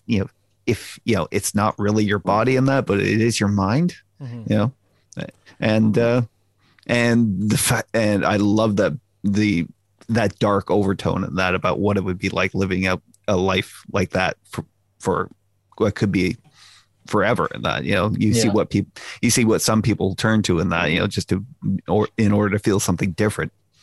Yeah, straight to debauchery and crazy. Sorry, Yeah, no, see, that's the thing. Like, I mean, when you said that this was the happy episode or the light episode, I was like, I don't know. I'm just in a weird place, like, compared to you guys. I mean, you guys are in a much better, much more comfortable place, because if you can just so easily write off, like, what Hawk was just hinting at, that just, like, eternal life and religion and all these things are all kind of like secondary decisions. It's just like, oh, yeah, eternal life in the 80s. That'd be awesome. I mean, yeah, on the surface, I'd go for that, right? Or whatever time period you choose, because you can switch around, right? Yeah. But like, I don't know, like the fact that it was Kelly, right, who wasn't so keen, like she was, her reasons really made sense though, right? Because her husband had just missed that moment when he could have become part of it, right? So he also didn't want to, right? Like sure. That's true. That's true. Yeah. He made that decision and they had lived that whole life. And I mean, that was a really interesting and very important component of the story, and I think that's what elevates this episode beyond like a typical, what you think of as television, which is why Black Mirror is so renowned. It was able to like take a element of real life, real consequential stuff that you just can't ignore, like if you really have lived a life with somebody, and the implications of that. And yeah, like I said, I mean, for whatever reason, I just feel uncomfortable with shit like that because I guess I just don't really like looking at my real life, like body swapping and like existential alien nightmares. I'm like totally cool with, Solarius and Under the Skin, no problem. Yeah, didn't you like Altered Carbon? Like this episode is a lot. I actually haven't seen Altered Carbon. Oh, like Altered Carbon is a much like this. It doesn't play as much, but like. I don't know. You probably like the show, and it deals with some of the same themes, but it's a noir story rather than focusing on the existential and the part of like, hey, what's stream of consciousness? And is that important here? Because if my body dies and I'm in there, is it still me? Yeah, see, that sort of stuff, I guess, I don't know. I was a philosophy major, and again, maybe I'm not in a really good place, but that sort of stuff, I just can't write off that easily, So, yeah, so that episode was fucked, man. I don't know. I don't know why you think that was a fun episode, but I don't know. That wasn't a happy ending, in my opinion. I mean, I guess it's kind of happy, but see, I look at it like in the same kind of way, like a couple has their life, and then one day, a husband passes away and the widow is left around. If she meets somebody else, and even if they only have a couple of years, that makes them happy and everything. Now, if a husband had passed and then that widow found somebody, and you knew like, well, I would love to be happy with you for the next little bit until I do pass away. But what if that didn't have to happen? You could just keep that happiness going, and you could keep that life going. Why wouldn't you take that? Why wouldn't you want to do that? That's, to me, it's very similar. I get it. No, I get it. And I understand why they made those decisions. I don't know. I'm just not in as good a place as you guys. That's why I said at the very beginning, congratulations, man. You guys are all in a much better place in life than I am. That's all. I'm not saying that as a joke. I'm saying that genuinely, like, because I get it. Like, if one could genuinely find that person that they just know absolutely is the right person and could spend eternity with them, why wouldn't they? I get that. Yeah. But do you understand how many times I pause saying that sentence? And that's the difference, right? I'm not in that same position that you guys are at, I suppose. I think that's the difference, right? So to me, it's still existential fucking horror, okay? Like, I think you got anyone who can watch this show overall, like, I'm going to just say this now because I'm going to get really drunk by the end. Black Mirror, if you can enjoy this, you're in a really good place, and you should recognize that. So don't be unhappy with your life, because you're like light years ahead of where I'm. Holy shit! So anyway, yeah, no, it was a fun episode, but yeah, I can kind of see, like, that's all I was thinking about. I was just like, holy shit, I am not mentally well. I'm watching this episode. I'm like, this is supposed to be happy. I don't think it's not happy, but they're just. It's good. A lot of it's just like it's good enough, right? Like, I think this was the one that made me smile at the end because I was happy for them. the two characters, and I was happy for them. Yeah. No, especially because of how far both of them had to right? Yeah. Like, I get that. No, it's a beautiful story. I do recommend this story. It's a really beautiful thing. I don't want anyone to be turned off by it. But I guess I'm just I got to catch up. I'm behind because I'm happy for you guys, but it begs a lot of questions for me. That's I guess what I'm saying. I found this to be the most boring episode out of all of them. Like, I'm genuinely I couldn't kidding. I was just like, yeah, what? I don't care. I'm like, you want to stick your brain in a computer and do sure, whatever, man. Doesn't bother me. Doesn't whatever. Like. Yeah, see, I can at least appreciate how other people. Sorry, go ahead. For me, it was the backstory for Mackenzie Davis's character in that she was this woman who never even really got to live her life in that, and yet was kept alive through these like artificial means and that well into her 70s. And the fact that this technology came along and was able to kind of give her a glimpse into that life she could have led. No, that is amazing. Yeah. Matt Moore, any thoughts on this before I do my finals? No, I think he might be frozen. I think he's frozen. Very contemplative. He's trapped in the Black Mirror. That's fair. The horror. I think what's interesting right now is that, like Hawk was saying, the technology with older folks right now. Can you hear me right? Yes, we can. That's maybe, why I was worried. Maybe you should take off your video and then. Okay. Chunk. Sorry, I was going to say. Oh no. Well, no, I was trying to. He's so much better. Oh, it's just like an episode of Black Mirror. And you still hear me. Now we can hear you. There you go. There No, you go. That, yeah. Yes, That's we better. can hear you. Better with just your Can profile he picture. hear us? Is the question. Yeah. Okay. Okay. You- My Wi-Fi is literally. I can hear you. Okay. My Wi-Fi is crapping out. I may have to duck out of the call, unfortunately, because I That's don't totally know. cool. I have to reset the router. Yeah. If you want, And you keep can in just come mind, back. Matt is not calling I don't know. from a war zone right now. Matt is calling from Canada, But fully developed nation. What is within- Canada? our Is it even our real? I internet don't is know. terrible in Canada, to be fair. Whatever. Ojiko it's is Wi-Fi is dog the water. problem. I hate them. Matt, if you can come back, come Yes. back. But if you can't, we'll miss you. Yeah. I'll try, We love you, Matt. but talk well. I'll try to get back on, but if not, talk well on this. Oh, we will. We will. All right, buddy. Have a good one, man. Ah, All right, we're back to the 5 cam. But let me take off our names so that No, I'm Matt. That's my middle name. You got it wrong. yeah, not Matt. So am I talking? Am I talking here? yeah. Okay, yeah, good. I can. You can, yeah. So, 2 things. I was saying that right when I was looking up the Oculus Rift stuff or Oculus Quest stuff before I bought it, there's a lot of research I did into it, and just seeing all of the work they're doing to help older people with like VR, and I thought that was really cool. And this episode really focused that. Another thing, which will really tie into the next episode, is the use of music in this episode was so well done.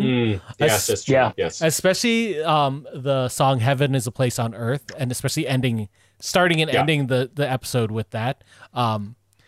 Like most of Black Mirror has like phenomenal Yeah. music, but using licensed music in the proper spots is Yeah.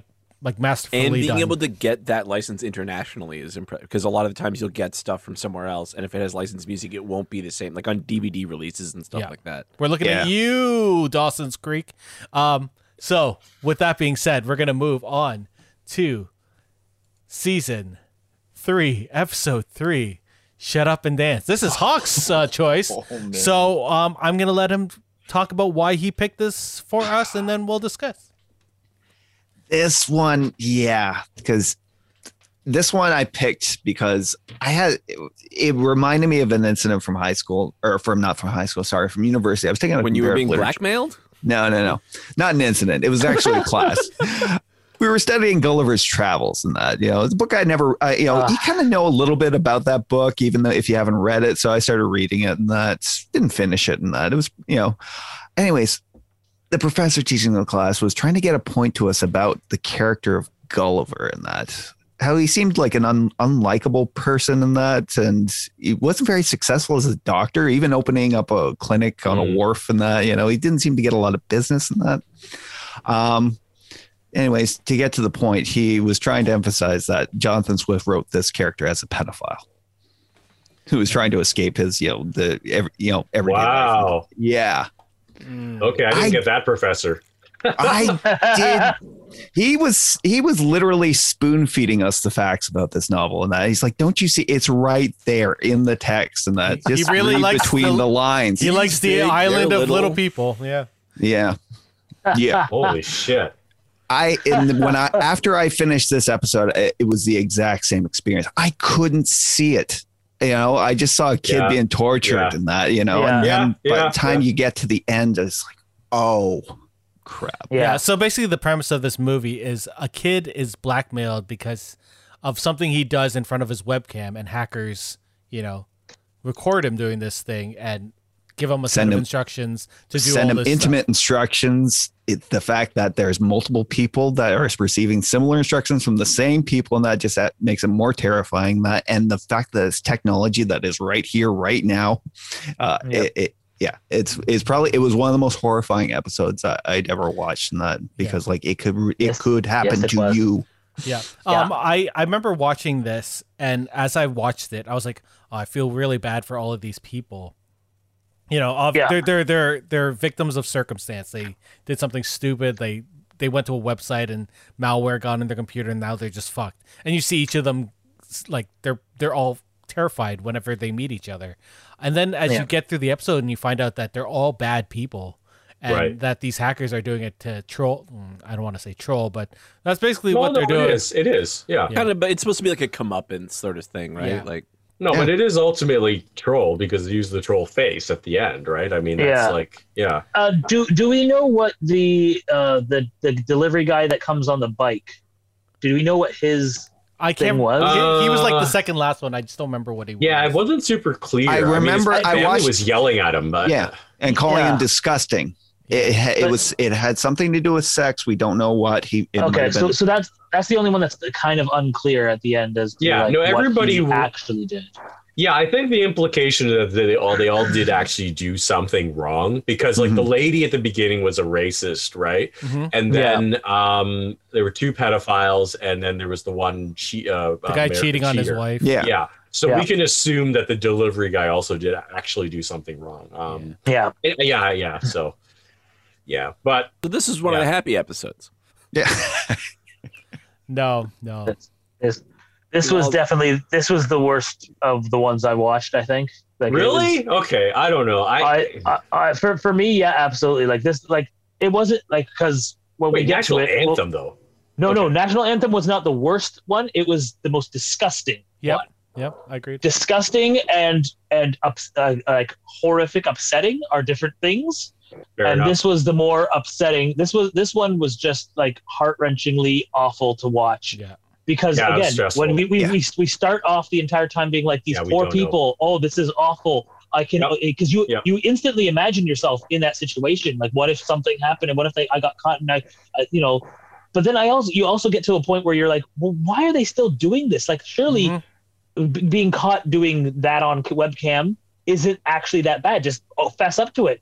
But when you get to the end and you realize the truth of the matter, that's when things turn for us too, and we're just like, no. And that might be Black Mirror's nastiest trick, is that the entire episode is spent developing empathy in us for this character, and by the end just pulls that out from underneath you. Because you're sitting there, you're like, this is just a kid. He's 17 years old. Yeah, for sure. No, absolutely. No, I mean, these are extremely well scripted, really well crafted stories. I mean, despite my despondency and not enjoying this social experiment or system check, whatever the fuck this is, it was a really well crafted story for those exact reasons. Yeah, because you don't really know how to feel, but you feel anxious for the whole episode because the kid is just this kid, and you just. But the thing is, even with the context at the end, right? Like, even if you say just dessert, it's still just a really horrifying experience. I mean, I will say this is one of the episodes that I think fulfills the mandate of Black Mirror better than most, because it takes the concept of what technology does and how it changes our relationship with society. Well, none of the technology in this episode is theoretical either. Yeah, this is all. Yeah, exactly. This is all technically possible. Yeah, exactly. Yeah, no, for sure. Yeah, no, I didn't think of that. Yeah, it is right on target. And so for that reason, you just feel that stress like that entire episode. And like, even the guy who like cheats on his wife, I mean, he did the wrong thing, but you see him like trying to be a decent person by the end because he knows he made a mistake. He knows the kid made a mistake, right? Mm-hmm. And you're just like, well, okay, I feel good for this guy, and then he gets fucked anyway. So it's just it's good. It's good. It's well crafted. Yeah, but even that decency, that little bit of decency you see in him, and that, I mean, I think that's probably why it's revealed. His offense is revealed first before anybody else is really. It's the lightest one. Right. Kind of the lightest one. Yeah, but he didn't even really go through with it, right? I mean. No. Like he was basically sending. Could have been something earlier too. No, right? I watched it last night. He was sending pics to his blackmailers. He just didn't know it. Yeah. He was setting that whole thing up. Mindy was just the blackmailer. I feel like this wasn't his first time doing it though, right? No, I think he was supposed to meet Mindy that specific day. right? And so he actually had not. I don't think Mindy existed. No. I think Mindy was. Yeah. No, what I'm saying is that I feel like this isn't like Mindy isn't the first time he's done this. Oh, okay. Well, Like- maybe. I don't know. He says it was his first time. We don't know for sure in that. Sure, that's but fair. the one scene where you see that mask of decency slip off is in the car just before, and that when they're deciding who's going to be driver and who's going to be robber, and that the way he just berates that kid into it, and that he knows he can't go in there himself. So he sends the kid in there, and he does a fantastic job berating him into doing it.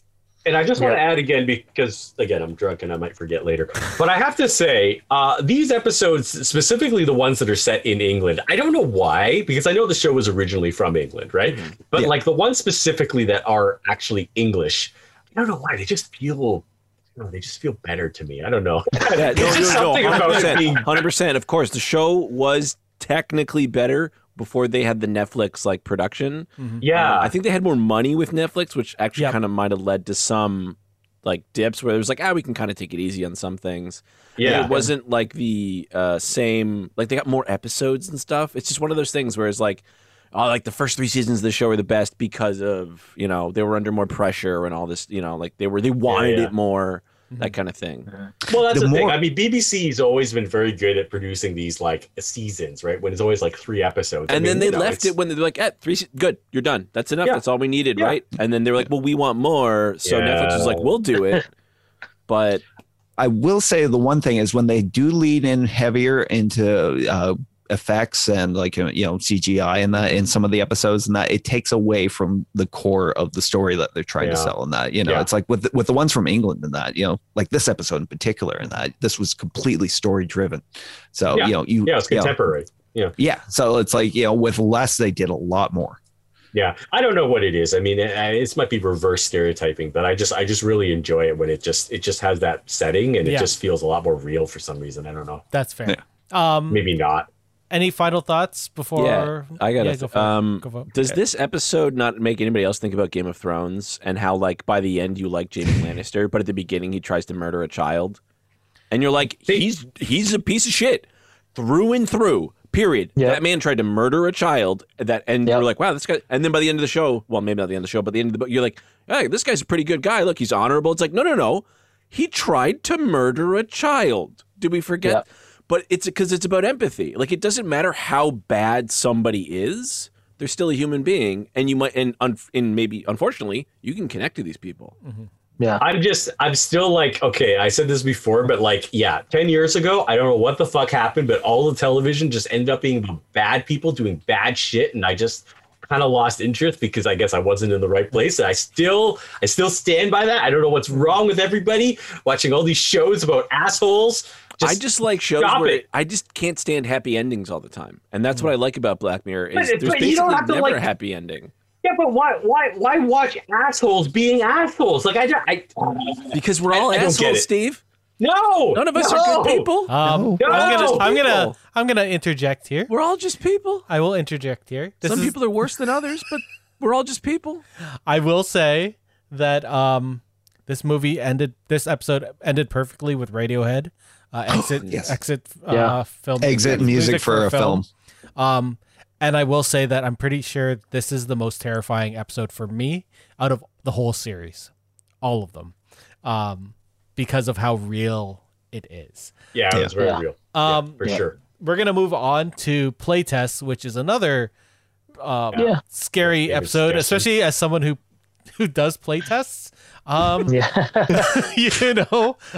am not looking forward to doing my next one, but hopefully it's not like this. David, why'd you pick this episode? I picked this episode. One, Wyatt Russell's in it. Super good. Yep, that was cool. This is a fun episode in my opinion. This is actually a fun. It's very fun. All the little spooks and scares and stuff that they get. I hate spiders, so. And then I love that. All the shit in the house is brilliant. Yeah, and then I thought like this is maybe the most Twilight episode out of all of them. Yeah, that's fair. It feels like it's not. Everything's just there. It's just built well. All the acting's great. I don't look at this one as an existential crisis or anything. This one's just like, hey, stuff goes wrong when you're testing new technology, you know? I don't know what's wrong with me. Every one of these episodes was an existential crisis for me. So you guys, congratulations. Like I said, you're level 10 human life quality, life choices. That's all I got to say. So this episode, for those who have not seen it, the synopsis is an American traveler short on cash signs up to test a revolutionary new gaming system, but soon can't tell where the hot game ends and reality begins. Now, a very quintessential important detail, though, is he's kind of running away from a situation at home, which is important, right? Because his father, who suffered from Alzheimer's, he took care of, and the father has passed away, and he's just decided he just needs to go and make memories for himself before. But also because he doesn't know how to relate to his mother as well, right? Yeah. So he's basically he's left with a situation where his mother is still alive, but he just didn't connect with his mother the same way that he did with his dad, and then he lost that relationship with his dad because his dad couldn't even remember him. And just all the horror of that. And then when his father finally passed away, he's like left with like a mother that he just can't connect with. And this episode works very differently for me because none of that matters to me. Yeah, exactly. That's what I'm pointing out. None of that plays any role into the show at all because I don't have that empathy at all because I didn't have a dad. So just none of that matters to me. Well, like I said, you guys have all achieved higher levels than me in just life, and so I'm more susceptible to the horrors of these episodes. So yeah, basically he just something in him decides that he's just got to go and take a European like world trip because I guess he wants to the family. He wants to create memories, and do things in life because he saw his father like just disintegrating, And he worries what's going to happen to him. Yeah, exactly. And he also, the very important thing is he doesn't want to deal with his mother, right? And like that estrangement, So there's a little bit of a selfish element to it. Well, actually a very important selfish element to it. It's not little. Because he just totally fucking leaves without telling her, Yeah. So that was cruel. He would never pick up the phone. Like I fucking hate that. Yeah, he just cut her off. That's the central element of that story, really. In the end, right? I mean, that's the whole story in the end, right? But I like this episode. I mean, despite me being horrified by this entire exercise, that one was much more conventional. I would say, like it has that sort of like more Twilight Zone-y type element to it, and. Even though it still has that like really uncomfortable, like, have you actually called your mother like this week kind of thing? I guess I'm not as sensitive to that. It was good. It was good. I mean, I could tell it was like a Resident Evil kind of, analogy, and that was sort of fun. There's something to be said. There's something to be said about his downfall being if he had called back his mom. Then that signal would not have screwed up with the upload. It's true. That's the Twilight Zone twist, just right? It's like if you just one little thing, everything would have been fine. Or the actual twist in that, he did something very, you think he's a good guy and he's just trying to, live a life in that, but he did a very bad thing in that and it ended up costing him. Yeah. Yeah. No. I mean, that's what killed him, right? I mean, like this is the thing. If you really step back for a moment, that is really what killed him because it was the fear and the guilt. Of that just did he die? The simulation. Yes, he dies. Yes, he dies. They were zipping him up at the end. Fucking brain dead. They zipped him. Yeah. No. It was because the simulation drew on his fears and his guilt and his whatever, and that emotional baggage killed him. So there it is. I also just I love the fact that it was only 0.4 of a second or something like that. Yeah. That it all happened that quickly. It's just like rang. Yeah. That's just terrifying. This is also a pivotal episode because we've already had they kind of show like the show jumps around timeline wise, which if you've seen the whole series, and if you see parts of it, you maybe pick up on. But this is like, hey, they're starting to show where this technology is from and where it's going and stuff like that. Whereas other episodes early on are like it's already established, so we don't know the timeline of the Black Mirror world. But like there's an overarching story of this whole show, and that's what drives me to it a lot. Is actually it's really neat because we get these different moments like in San Junipero and stuff. And you see a lot of the connections in the the museum. Yeah, but like the human cost of technology never stops. Like it starts in the beginning of this episode where there's a human cost to creating the technology that we're going to get in San Junipero so people can eventually live. You know, like a lot of our technological breakthroughs in medicine, unfortunately, come from really awful experiments, you know, in the 40s and 50s. Like there's a human cost to making each other's lives better. Like, hey, you don't have to go out and, you know, make your own running shoes. Some kid in China makes them for you. Lucky you. Like that shit. That's the shit I think about as well with this show. Mm-hmm. Like there's so much societal, like it's the Black Mirror. It's looking back at you. You got to reflect on this stuff and what you're willing to take on. The moment any company puts out something you stick on your temple, I'm out, man. That's like, I'm going to be like Kelly's husband. I'm just on. Like, Cyberlink's coming. Yep. About. Any final thoughts on playtests? I love the jump scares. They're fun. Like horror movie. Like that. All of that. Like basically everything that happened to him in the house, I loved it, that part of it in the episode. But I mean, just that last little bit where he has that moment where he sees his mom and then she seems to be like experiencing the Alzheimer's kind of thing. That was just really, it was like upsetting. And then when you find out that none of that actually, and then he just goes, and also just the fact that because he never picked up his phone for his mom, she never knew he was even alive to begin with. That's the shit that sticks with me. Yeah. Guys, that's the shit that rides with me. Not the destination. I don't know about that. Fuck you guys, all of you. So except for Marcus and Matt. Thanks, buddy. So Matt's not here, but he chose the Christmas episode of season 2. Oh yeah, White Christmas. Technically White Christmas, before season 3. This would be season 3, episode 0. White 2.5. Yeah. This is the first American episode, basically. Yes. With John Hamm. Well, so 3 interconnected tales of technology run amok during the Christmas season are told by 2 men at a remote outpost in a frozen wilderness. I don't recall ever watching this, to be honest. Really? When I watched it, there were parts I remember. I remember seeing John Hamm in an episode, but I don't remember watching this whole thing. And maybe you fell asleep. Maybe I turned it off because people started blocking each other, and that was fucking terrifying. Yeah, that was the most upsetting part of the whole thing, man. Was the blocking of it, everything. I was like, what the fuck? And the fact that they would do that to growing up with like Facebook and stuff, and people would block you, and you just like as a teenager. You can for me anyway, you can feel that frustration of like, I just want to talk to this person. And you're like, they could literally be down the block, but because you're teenagers and you're connected to the internet, you're like, no, I can't talk to them. Can't talk to them at school anymore. They blocked me on Facebook. But in this kind of situation, you young whippersnappers, I would just grab my can with a string and just yell into it, man.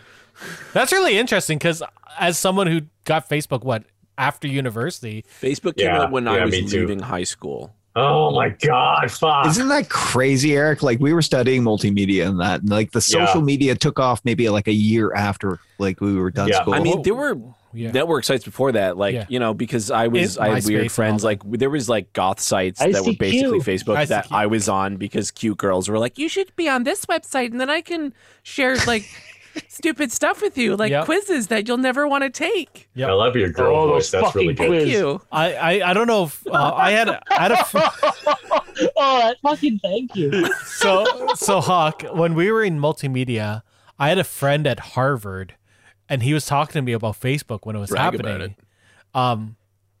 So it was weird seeing the growth of that because it was very like exclusive back then, and then it went to schools only. I remember that happening. I know. So, like, oh man, this episode. Fucking. Here's the thing, Steve. Though I don't have Facebook anymore. Yeah, we know the young people aren't on Facebook anymore. Yeah, I know. We got to repost everything twice just for your benefit. It's okay. Discord. Go over to Discord. Yeah. Thoughts on this episode? I didn't pick it, so this episode, is upsetting. It is upsetting, but like I kind of like I liked this episode. I didn't like aspects of it, like the blocking thing really bothered me. Yeah, just because I could just imagine that kind of like whoop, whoop, whoop, whoop, whoop, like freaking Charlie Brown's teacher trying to talk to you, like that kind of thing. Now, of course, they kind of addressed it in the thing. You can still physically touch somebody if you're blocked, but like that's terrifying. A blobby white person running towards you. You don't like, you blocked them. You're not sure if you blocked multiple people. You don't know which one's coming towards you, and then this like kind of thing, like that freaks me out. Yeah. And really like that last part where John Hamm's character, that's terrifying. Like I like that's just worse, the way they said it. The way they said it, they're like, well, because you're on this list now, you'll be blocked. And he goes, from who? Everyone. Yeah. And as soon as they said that, I was just like, no. Yeah. And then that shot of him looking around confused, and then you see the white blobs of everybody moving around. I was like, that's fucking terrifying. And then that one shot of the guy seeing the red blob, which is John Hamm, and him gripping that the snow globe. I'm like, oh fuck, no. Like that was where that episode just made me go, oh god, this is because John Hamm's character, while yes, he did something wrong, I don't feel like it's justified the punishment. Yeah. Like sure. Like I feel like, you know what, if he's done some jail time, sure, that's good. If he had to pay some fines or do some community service or whatever, like that kind of stuff, maybe he can't touch computers anymore or that technology anymore. Like I could see that kind of being a good punishment for him. But being blocked from the world from it's this a death point sentence, right? Like there's no way. It really is. Yeah. Like what was the alternative? Worse than exile. Yeah. In some, like, it is worse. Yeah. Like death by exile. What could have been like his sentence that would have like being in prison made this the better would have been better. Yeah, right. Even though even still he would have done jail time, and still gotten on a sex offenders registry, and that because that's basically what it is. He was put on a sex offenders registry. It's solitary confinement in public. Yeah, like that. Yes, yeah, which is like you're free because you're free. Like you go out into the woods, go camping, go but you can't interact with any human ever. No, like. Yeah. But isn't that also like, well, what about like, you got to think about the fact that like people who are deaf or people who are blind or like both in some cases, like that's what their existence already is in a lot of ways. Mm-hmm. Right. Yeah. Like they're saying, hey, we're going to ruin your life from what it was to just make you disabled. But to be fair, him being red, everyone will just avoid him. Yeah. Right? Well, no, there's no he's got the red context. letter. Like it's just like being a leper. There are two like that was terrifying, and like Greta's story where they put her in the little cookie. Yeah. And it was just her in that little computer, and then he would be like, "Let's try 6 months. Let's try like that." Well, but that's not a person. Yeah, but I know. Still. I know. This is a debate. You see, this It's this is the thing. This is the thing. Of a person. It's a clone. Because when we got to the end of the episode and they do yes, it's a clone, but because the clone reacts in such a real humanistic way, like they feel they are that person. So I don't think of it as, it's just some clone thought. I think empathy. what if I was the thing that came out and was like, what the fuck? It's me. What are you doing? It's like, no, you're just a piece of information. No, fuck off. It's me. What are you talking about? And then they fucking put the guy through 1,000 years per minute for all of Christmas playing that fucking song over and over again. Nothing he did could justify somebody doing that. Now, granted, again, yes, it's just a piece of information that is being subjected to this. But imagine feeling that and having to live that over and over again. Why would it be a complete clone, right? Like, why couldn't it just be aspects? Like, that's the thing, right? The show is trying to say some other things, but in reality, we're not going to be able to do this shit. And that this is the fucking like evolution towards San Junipero, or San Junipero evolves to this. Which is sadder. Now, one thing I wish they had, I not even wish that they had done, because I actually don't wish they had done, but I kind of want to know is what the outcome of that, like 1,000 years a minute for an entire 24 hours or whatever. I want to just know what comes out of that. No, it's just madness. What was the point of them doing madness. That? It's just madness.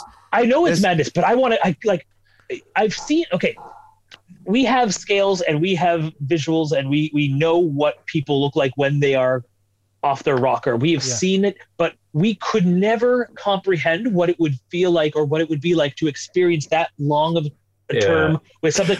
I just want a glimpse at it.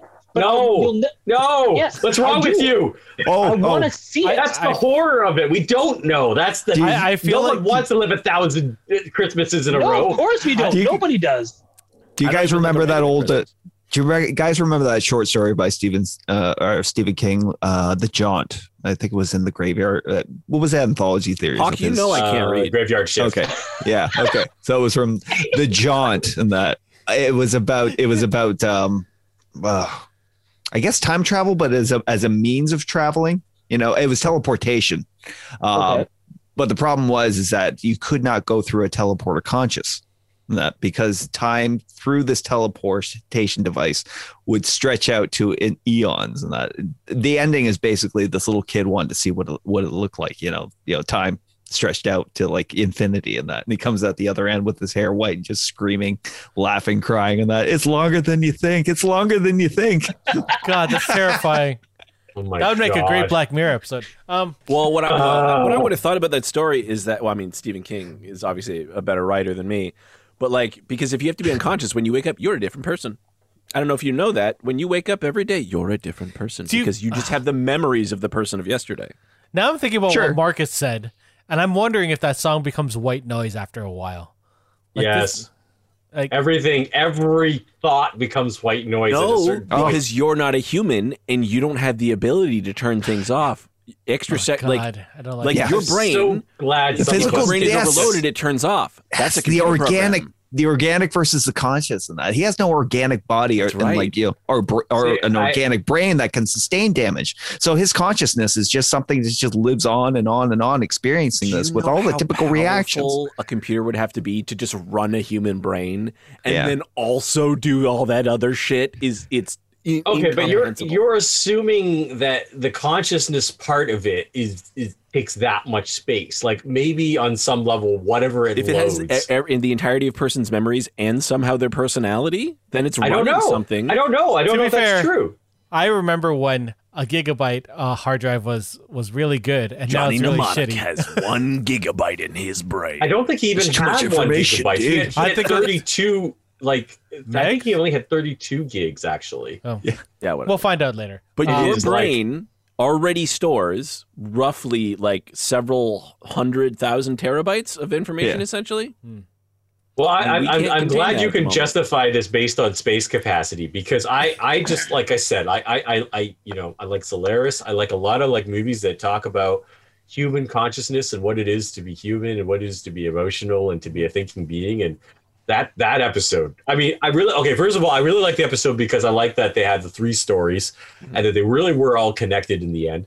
And I think that made it a little bit more digestible because of the bite-sized nature of all those stories. So it wasn't as horrific as some of the other ones. I mean, I thought it was a really good, like, for what it was, right? Because I guess it was meant to be like this sort of bridging between the British series always have a Christmas or New Year's episode. Yeah. And they're generally longer, so this was just sort of in that trend. And I guess it's the last time they did that, unfortunately. Yeah, it was, yeah. But I mean, I thought John Hamm was great. Yeah. And I noticed a lot of. Yeah, I was going to say the one thing about the episode was the punishment that we were all talking about, where he got blocked, right? Overall, that reminded me of an episode of Twilight Zone. Actually, there was a Twilight Zone in the 90s. No, sorry, the 80s, called To See the Invisible Man. And I remember this episode as a kid because I watched it. I remember eating dinner and watching this, and it was like a similar concept where. In this future society, you know, if you did like a really bad crime, they would make you invisible. But it wasn't quite as brutal as this, because all they would do is they would mark you in real life. Like they would put this like kind of wart on your forehead, right? And basically anyone who saw it knew they weren't allowed to interact with you. So it wasn't that you were actually invisible. It was just that everybody knew you had this mark and they just couldn't look at you or talk to you.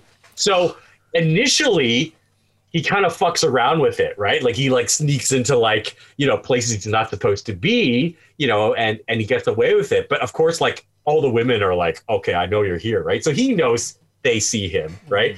And the fun of it kind of, and after a while, the fact that nobody will talk to him and nobody will acknowledge him, like really starts to like wear on him, right? So it did the same story, but that was like the only element of it, right? It was just this guy who's ostracized from society and how horrible it was, right? And so it kind of reminded me of that, except that just happens in the last like 2 minutes of the episode. I'm like, oh man, Jon Hamm is so fucked, right? Like this is so much worse, right? Because he's like such a personable human being. You just imagine if he couldn't talk to anybody, what would, you know? Yeah, well, just the logistics of it, because I was thinking of that Twilight Zone episode, and I'm like thinking of him as like, can he like buy stuff? Like what happens if he gets pulled over? You have to order everything. Yeah. Like, I guess he could still order stuff. I guess he could still interact online. Well, no, because he can't see anything, right? He's blocked. No. He just can't see people. But he can't see images. Remember that guy couldn't look at pictures of his wife? Because he can't block No. But at least he can still read a menu. Yeah, he can read menu, but he can't see, like, he couldn't watch TV. That's terrible. Right? That's he can still get Thai food. He can still point to number 6B. Anyway, so let's. We're supposed to talk so much. We're supposed to talk about National Anthem next, but I don't know if we want to talk in depth about this episode. It's not a good episode. It's not fun. But it does set the precedent of the show. Yeah. That being said, who made Steve watch this one? By the way, whose pick was this? No, he saw it already. So nobody picked it. So this is Eric said that it was one that should be discussed because it is so important, and because it sets the tone, and it really it's the kind of question of what to save a life. Yeah. And we talked about how at this time when it was released, this season was fairly important in technology wise, and I don't know if there's anything more we can talk about this episode. Well, I'm just gonna say, I mean, we've already all said it. It was an episode that affected us, and it's kind of funny because I was like trying not to spoil anything for anyone in the group, so I was writing to people outside of the group, okay, just to survive this experiment. And it's really funny because a lot of them had actually seen the first episode and had quit the show on that basis alone. They just basically stopped. That's fair. And I'm just like, I gotta watch like 6 more of these fucking things, okay? You don't even know, right? And I did not rewatch this episode, but that's the thing. Like, we all remember it, because I didn't rewatch it either. It was an extremely well crafted story, right? You feel I salute you, Hawk. It is just extremely well crafted. I mean, it is uncomfortable, and you sit there and just go, what would you fucking do, right? I mean, what would you do as a leader, as a country with like all these things weighing on you, right? And like as far as social media that was like this moment. This was also the time when Anonymous got really popular. Oh, sure. So sure. It was really. I don't know if you're aware, but a lot of stuff in Black Mirror has predicted events that have happened in real life. Yeah. Fair enough. Yeah. No. I do think that it is an important episode because it encapsulates the worst elements of the show, how affecting it can be, and the fact that, as David just said, it predicts things, and there was absolutely nothing about it that seemed sci-fi. Like that was the thing. The episode seemed absolutely contemporary because like with the episode with Shut Up and Dance, there was no science fiction technology. No. Yeah, it's all existing. Yeah, it all existed at that time. Anyway, Marcus was forced to see it, so I mean, go ahead. Yeah. Well, I'm just reminded, like when I starting to watch this and watching it in the order that I watched it in, and getting to National Anthem, it was strange to me because I thought to myself, like, if I had started this knowing like, oh, this is going to be a technology sci-fi / kind of anthology story thing. Like if I thought in my mind Twilight Zone or Outer Limits, if I thought I was entering into that, this doesn't really say that to me. This says something else. So if I was dead set on wanting a Twilight Zone kind of stand-in, this wouldn't have done it for me, and I would have walked away. But the other stories, I wouldn't call them Twilight Zone-esque, but I mean like it's that same kind of, they're trying to create its own thing, but in that world. Mm-hmm. Whereas National Anthem it's a very different thing. It's not what I would have thought it was. It does set up a good precedent for the entire series, but it's also vastly different than almost everything else you're going to watch from that point on. Mm-hmm. And have you guys seen the?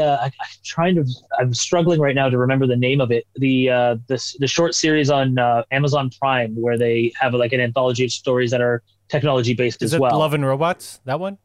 Oh, that's on Netflix. That's a no. Is it? It's not the Philip K. Dick one, is it? I think so. The one with the guy he gets that machine to protect his daughter. Is it Androids Dream of Electric Sheep or something like that? No. Oh. Eric's right on the cusp. I know. Named it Philip K. Dick anthology after one of his books. Yeah, I watched one episode of it. I wasn't really impressed. Well, see, I really liked it, and to me that was it's more just called of Electric Dreams 2017.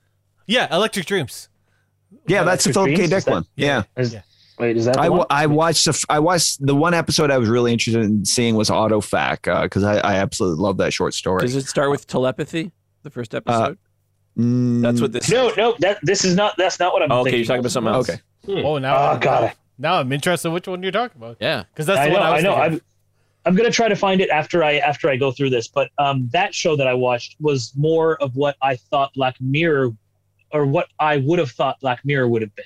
If somebody explained to me what Black Mirror was going to be, I would have thought it would be more like this show as opposed to what I'm actually watching. Yeah. That being said, even though the episodes are upsetting me and definitely upsetting Steve, the actual what they have created is really good, and like the shows are very poignant, and it's an interesting watch for most people. But National Anthem was just a very hard, disgusting watch. It's brutal. Yeah. Now, but up until the actual event, it's actually a pretty good story of them trying to navigate this whole thing, and the fact that they have to deal with something when it's like, what happens when something's leaked to the masses? What happens when it's out of your control and YouTube has sent it to everybody, and everybody can now take that and send it to everybody else? Like that's a problem that I think everybody in the world fears anyway. And the fact that they just kind of brought it to such a scale, because I mean, again, if this is a BBC thing, that's the worst it can get on their continent right there. Like, it seems like the worst kind of thing.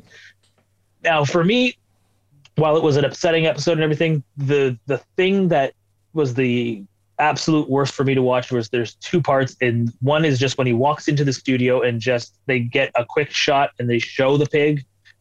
Yes. I feel like if they never showed the pig, I probably would have been able to stomach the whole thing a lot better. Just the shot of the pig, because then suddenly you're like, now I have a visual of what this pig looks like. It's real.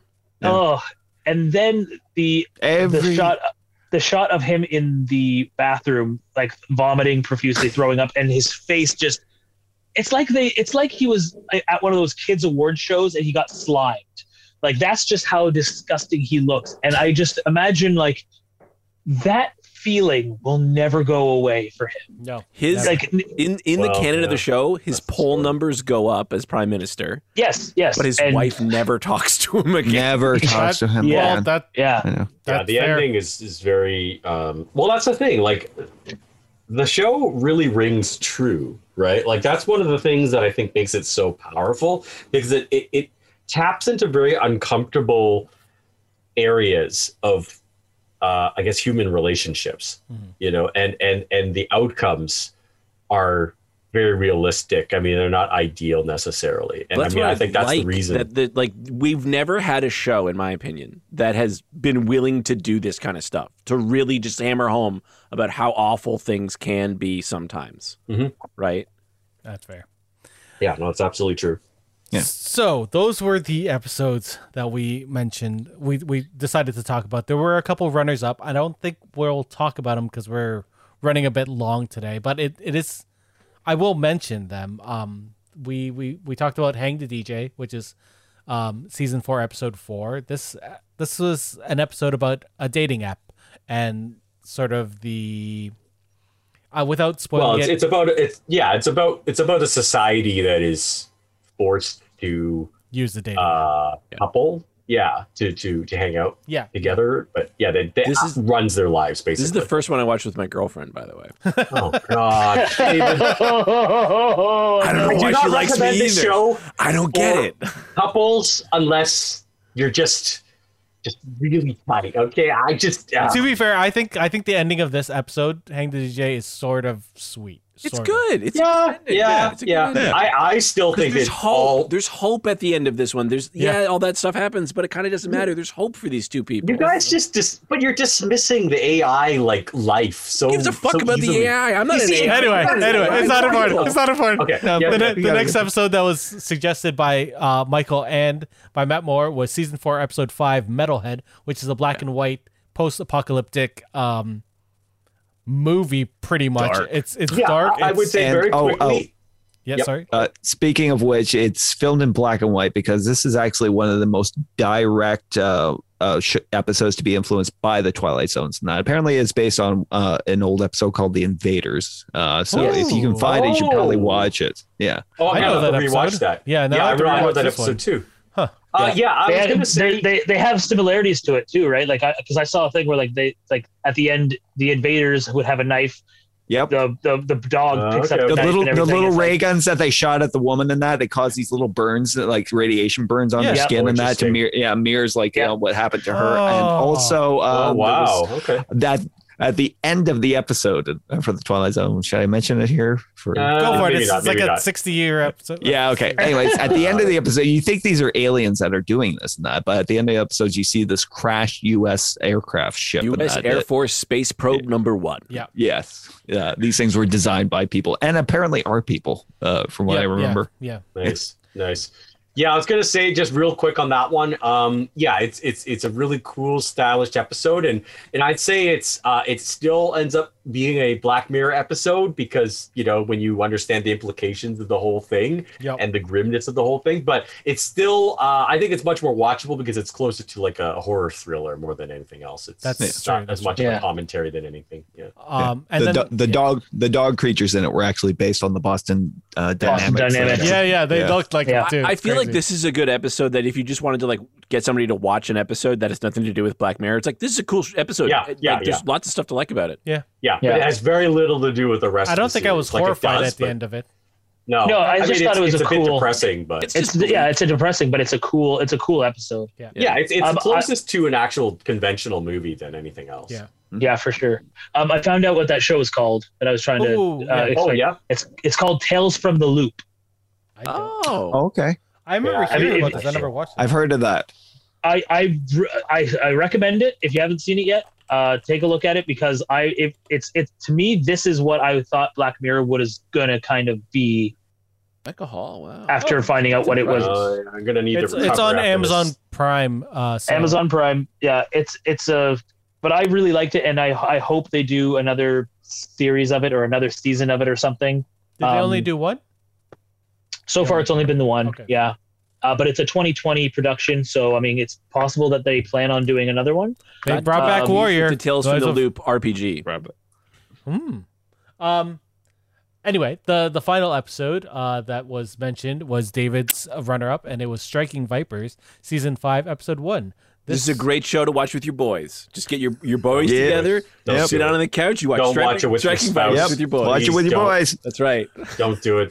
Don't do it. This episode featured Anthony Mackie and Yaha Abdul Mateen II, both awesome Marvel actors in very non-Marvel roles. Also, Ludi Lin is in this, who played Liu Kang in the amazing 2021 adaptation of Mortal Kombat. Okay, as if we need more horror in our show today. Metal sweaters. Don't forget, he also played Dr. Manhattan, the Watchman. Ludi Lin? Nice. No. Mateen. Abdul Mateen, yeah. I was talking about Ludi Lin. He was also in the Power Rangers, I think 2016 movie, which is actually not that bad. Yeah, this wasn't a good episode to end on if we're throwing these types of recommendations around. I like that movie. It was fun. That's Black Mirror, guys. Have a good night. No. Good night. I'm just drinking straight gin now. I can't even open my fucking tonic. I'm just fuck it. I asked my buddy if he wants to play some Striking Vipers real quick. No, I'm out. Not putting anything on my temples, man. If there are any episodes that we should have mentioned, send us a message. All our socials are at the end. I hate you all. I'm not going to watch them. We are definitely going to do a lighter episode next time. It is the 40th anniversary of Raiders of the Lost Ark, so that's an idea. They're celebrating the 11th anniversary of Scott Pilgrim versus the World. There's also a number of other stuff, so we will do something not as dark as Black Mirror. Also, E3 is around the corner, so maybe some video gamey stuff. We'll see. Yeah, cool. We do a lot of things. What's the point? I mean, we're all in the system. I mean, it's all just. No, we're not, Steve. Fucking have hope. We will have What's some hope. It's a line of code, like you said. It doesn't matter. There are some fun video games that we'll be reviewing soon too. Hopefully. Yeah, like this show. This show is a fucking video game. Happy times, Steve. Happy times. happy. We're playing D&D's tomorrow night. D&D's not Wednesday night. We're moving our games to Yeah. Tuesday night. They're premiering on Twitch, but they will also be released on YouTube and probably MP3 form on the Wednesdays. So we are gonna put that out there. When I get burned to a crisp. What are you talking about? You are going to be fine. I'm creating a bunch of zeros and ones. Don't tell him, Eric. We'll find out tomorrow. Steve, wait till tomorrow because I have an awesome character in my head and I have an awesome voice that's going to go with it. What? That's all we are. There we go. Voices in someone else's head. So thank you, Steve, Marcus, Dave, Huck, for coming and talking about this very depressing. Thank you, Matt Moore, who's off into the Black Mirror. He couldn't come back. My God. He's trapped in a puck somewhere. Oh my God, no. He's in the abyss. Monkey sad. Oh, so Monkey sad. Pray for Mojo. So thank you. Thank you all I for. can think of was that Rick and Morty thing. It's just like, what is my purpose? Your purpose is to Gut butter. Oh my God. My God. That's all I can think of watching Black Mirror. I'm just like, Thank you why am I all. watching Black Mirror. My only purpose is to watch Black Mirror. Oh my God. Thank you all out there for listening to this episode. Thank you all who came and watched us live and watched us break down live. We shall talk to you guys soon in a couple weeks. Goodbye. Well, that's it for us this week on Geeks with Kids. If you want to get a hold of us, you can send us an email at podcast@geekswithkids.ca. And don't forget to like us on Facebook at facebook.com/geekswithkids. Follow us on Twitter at geekswithkidstn. Check out our pics on Instagram at geekswithkids. And you can find all of this good stuff on our website at www.geekswithkids.ca. So if you like what you hear, why don't you hit that subscribe button and leave us a comment. This podcast can be found on iTunes, Spotify, Google Play, Stitcher, YouTube, and your favorite podcasting app. Thanks again for listening, and we'll see you next time.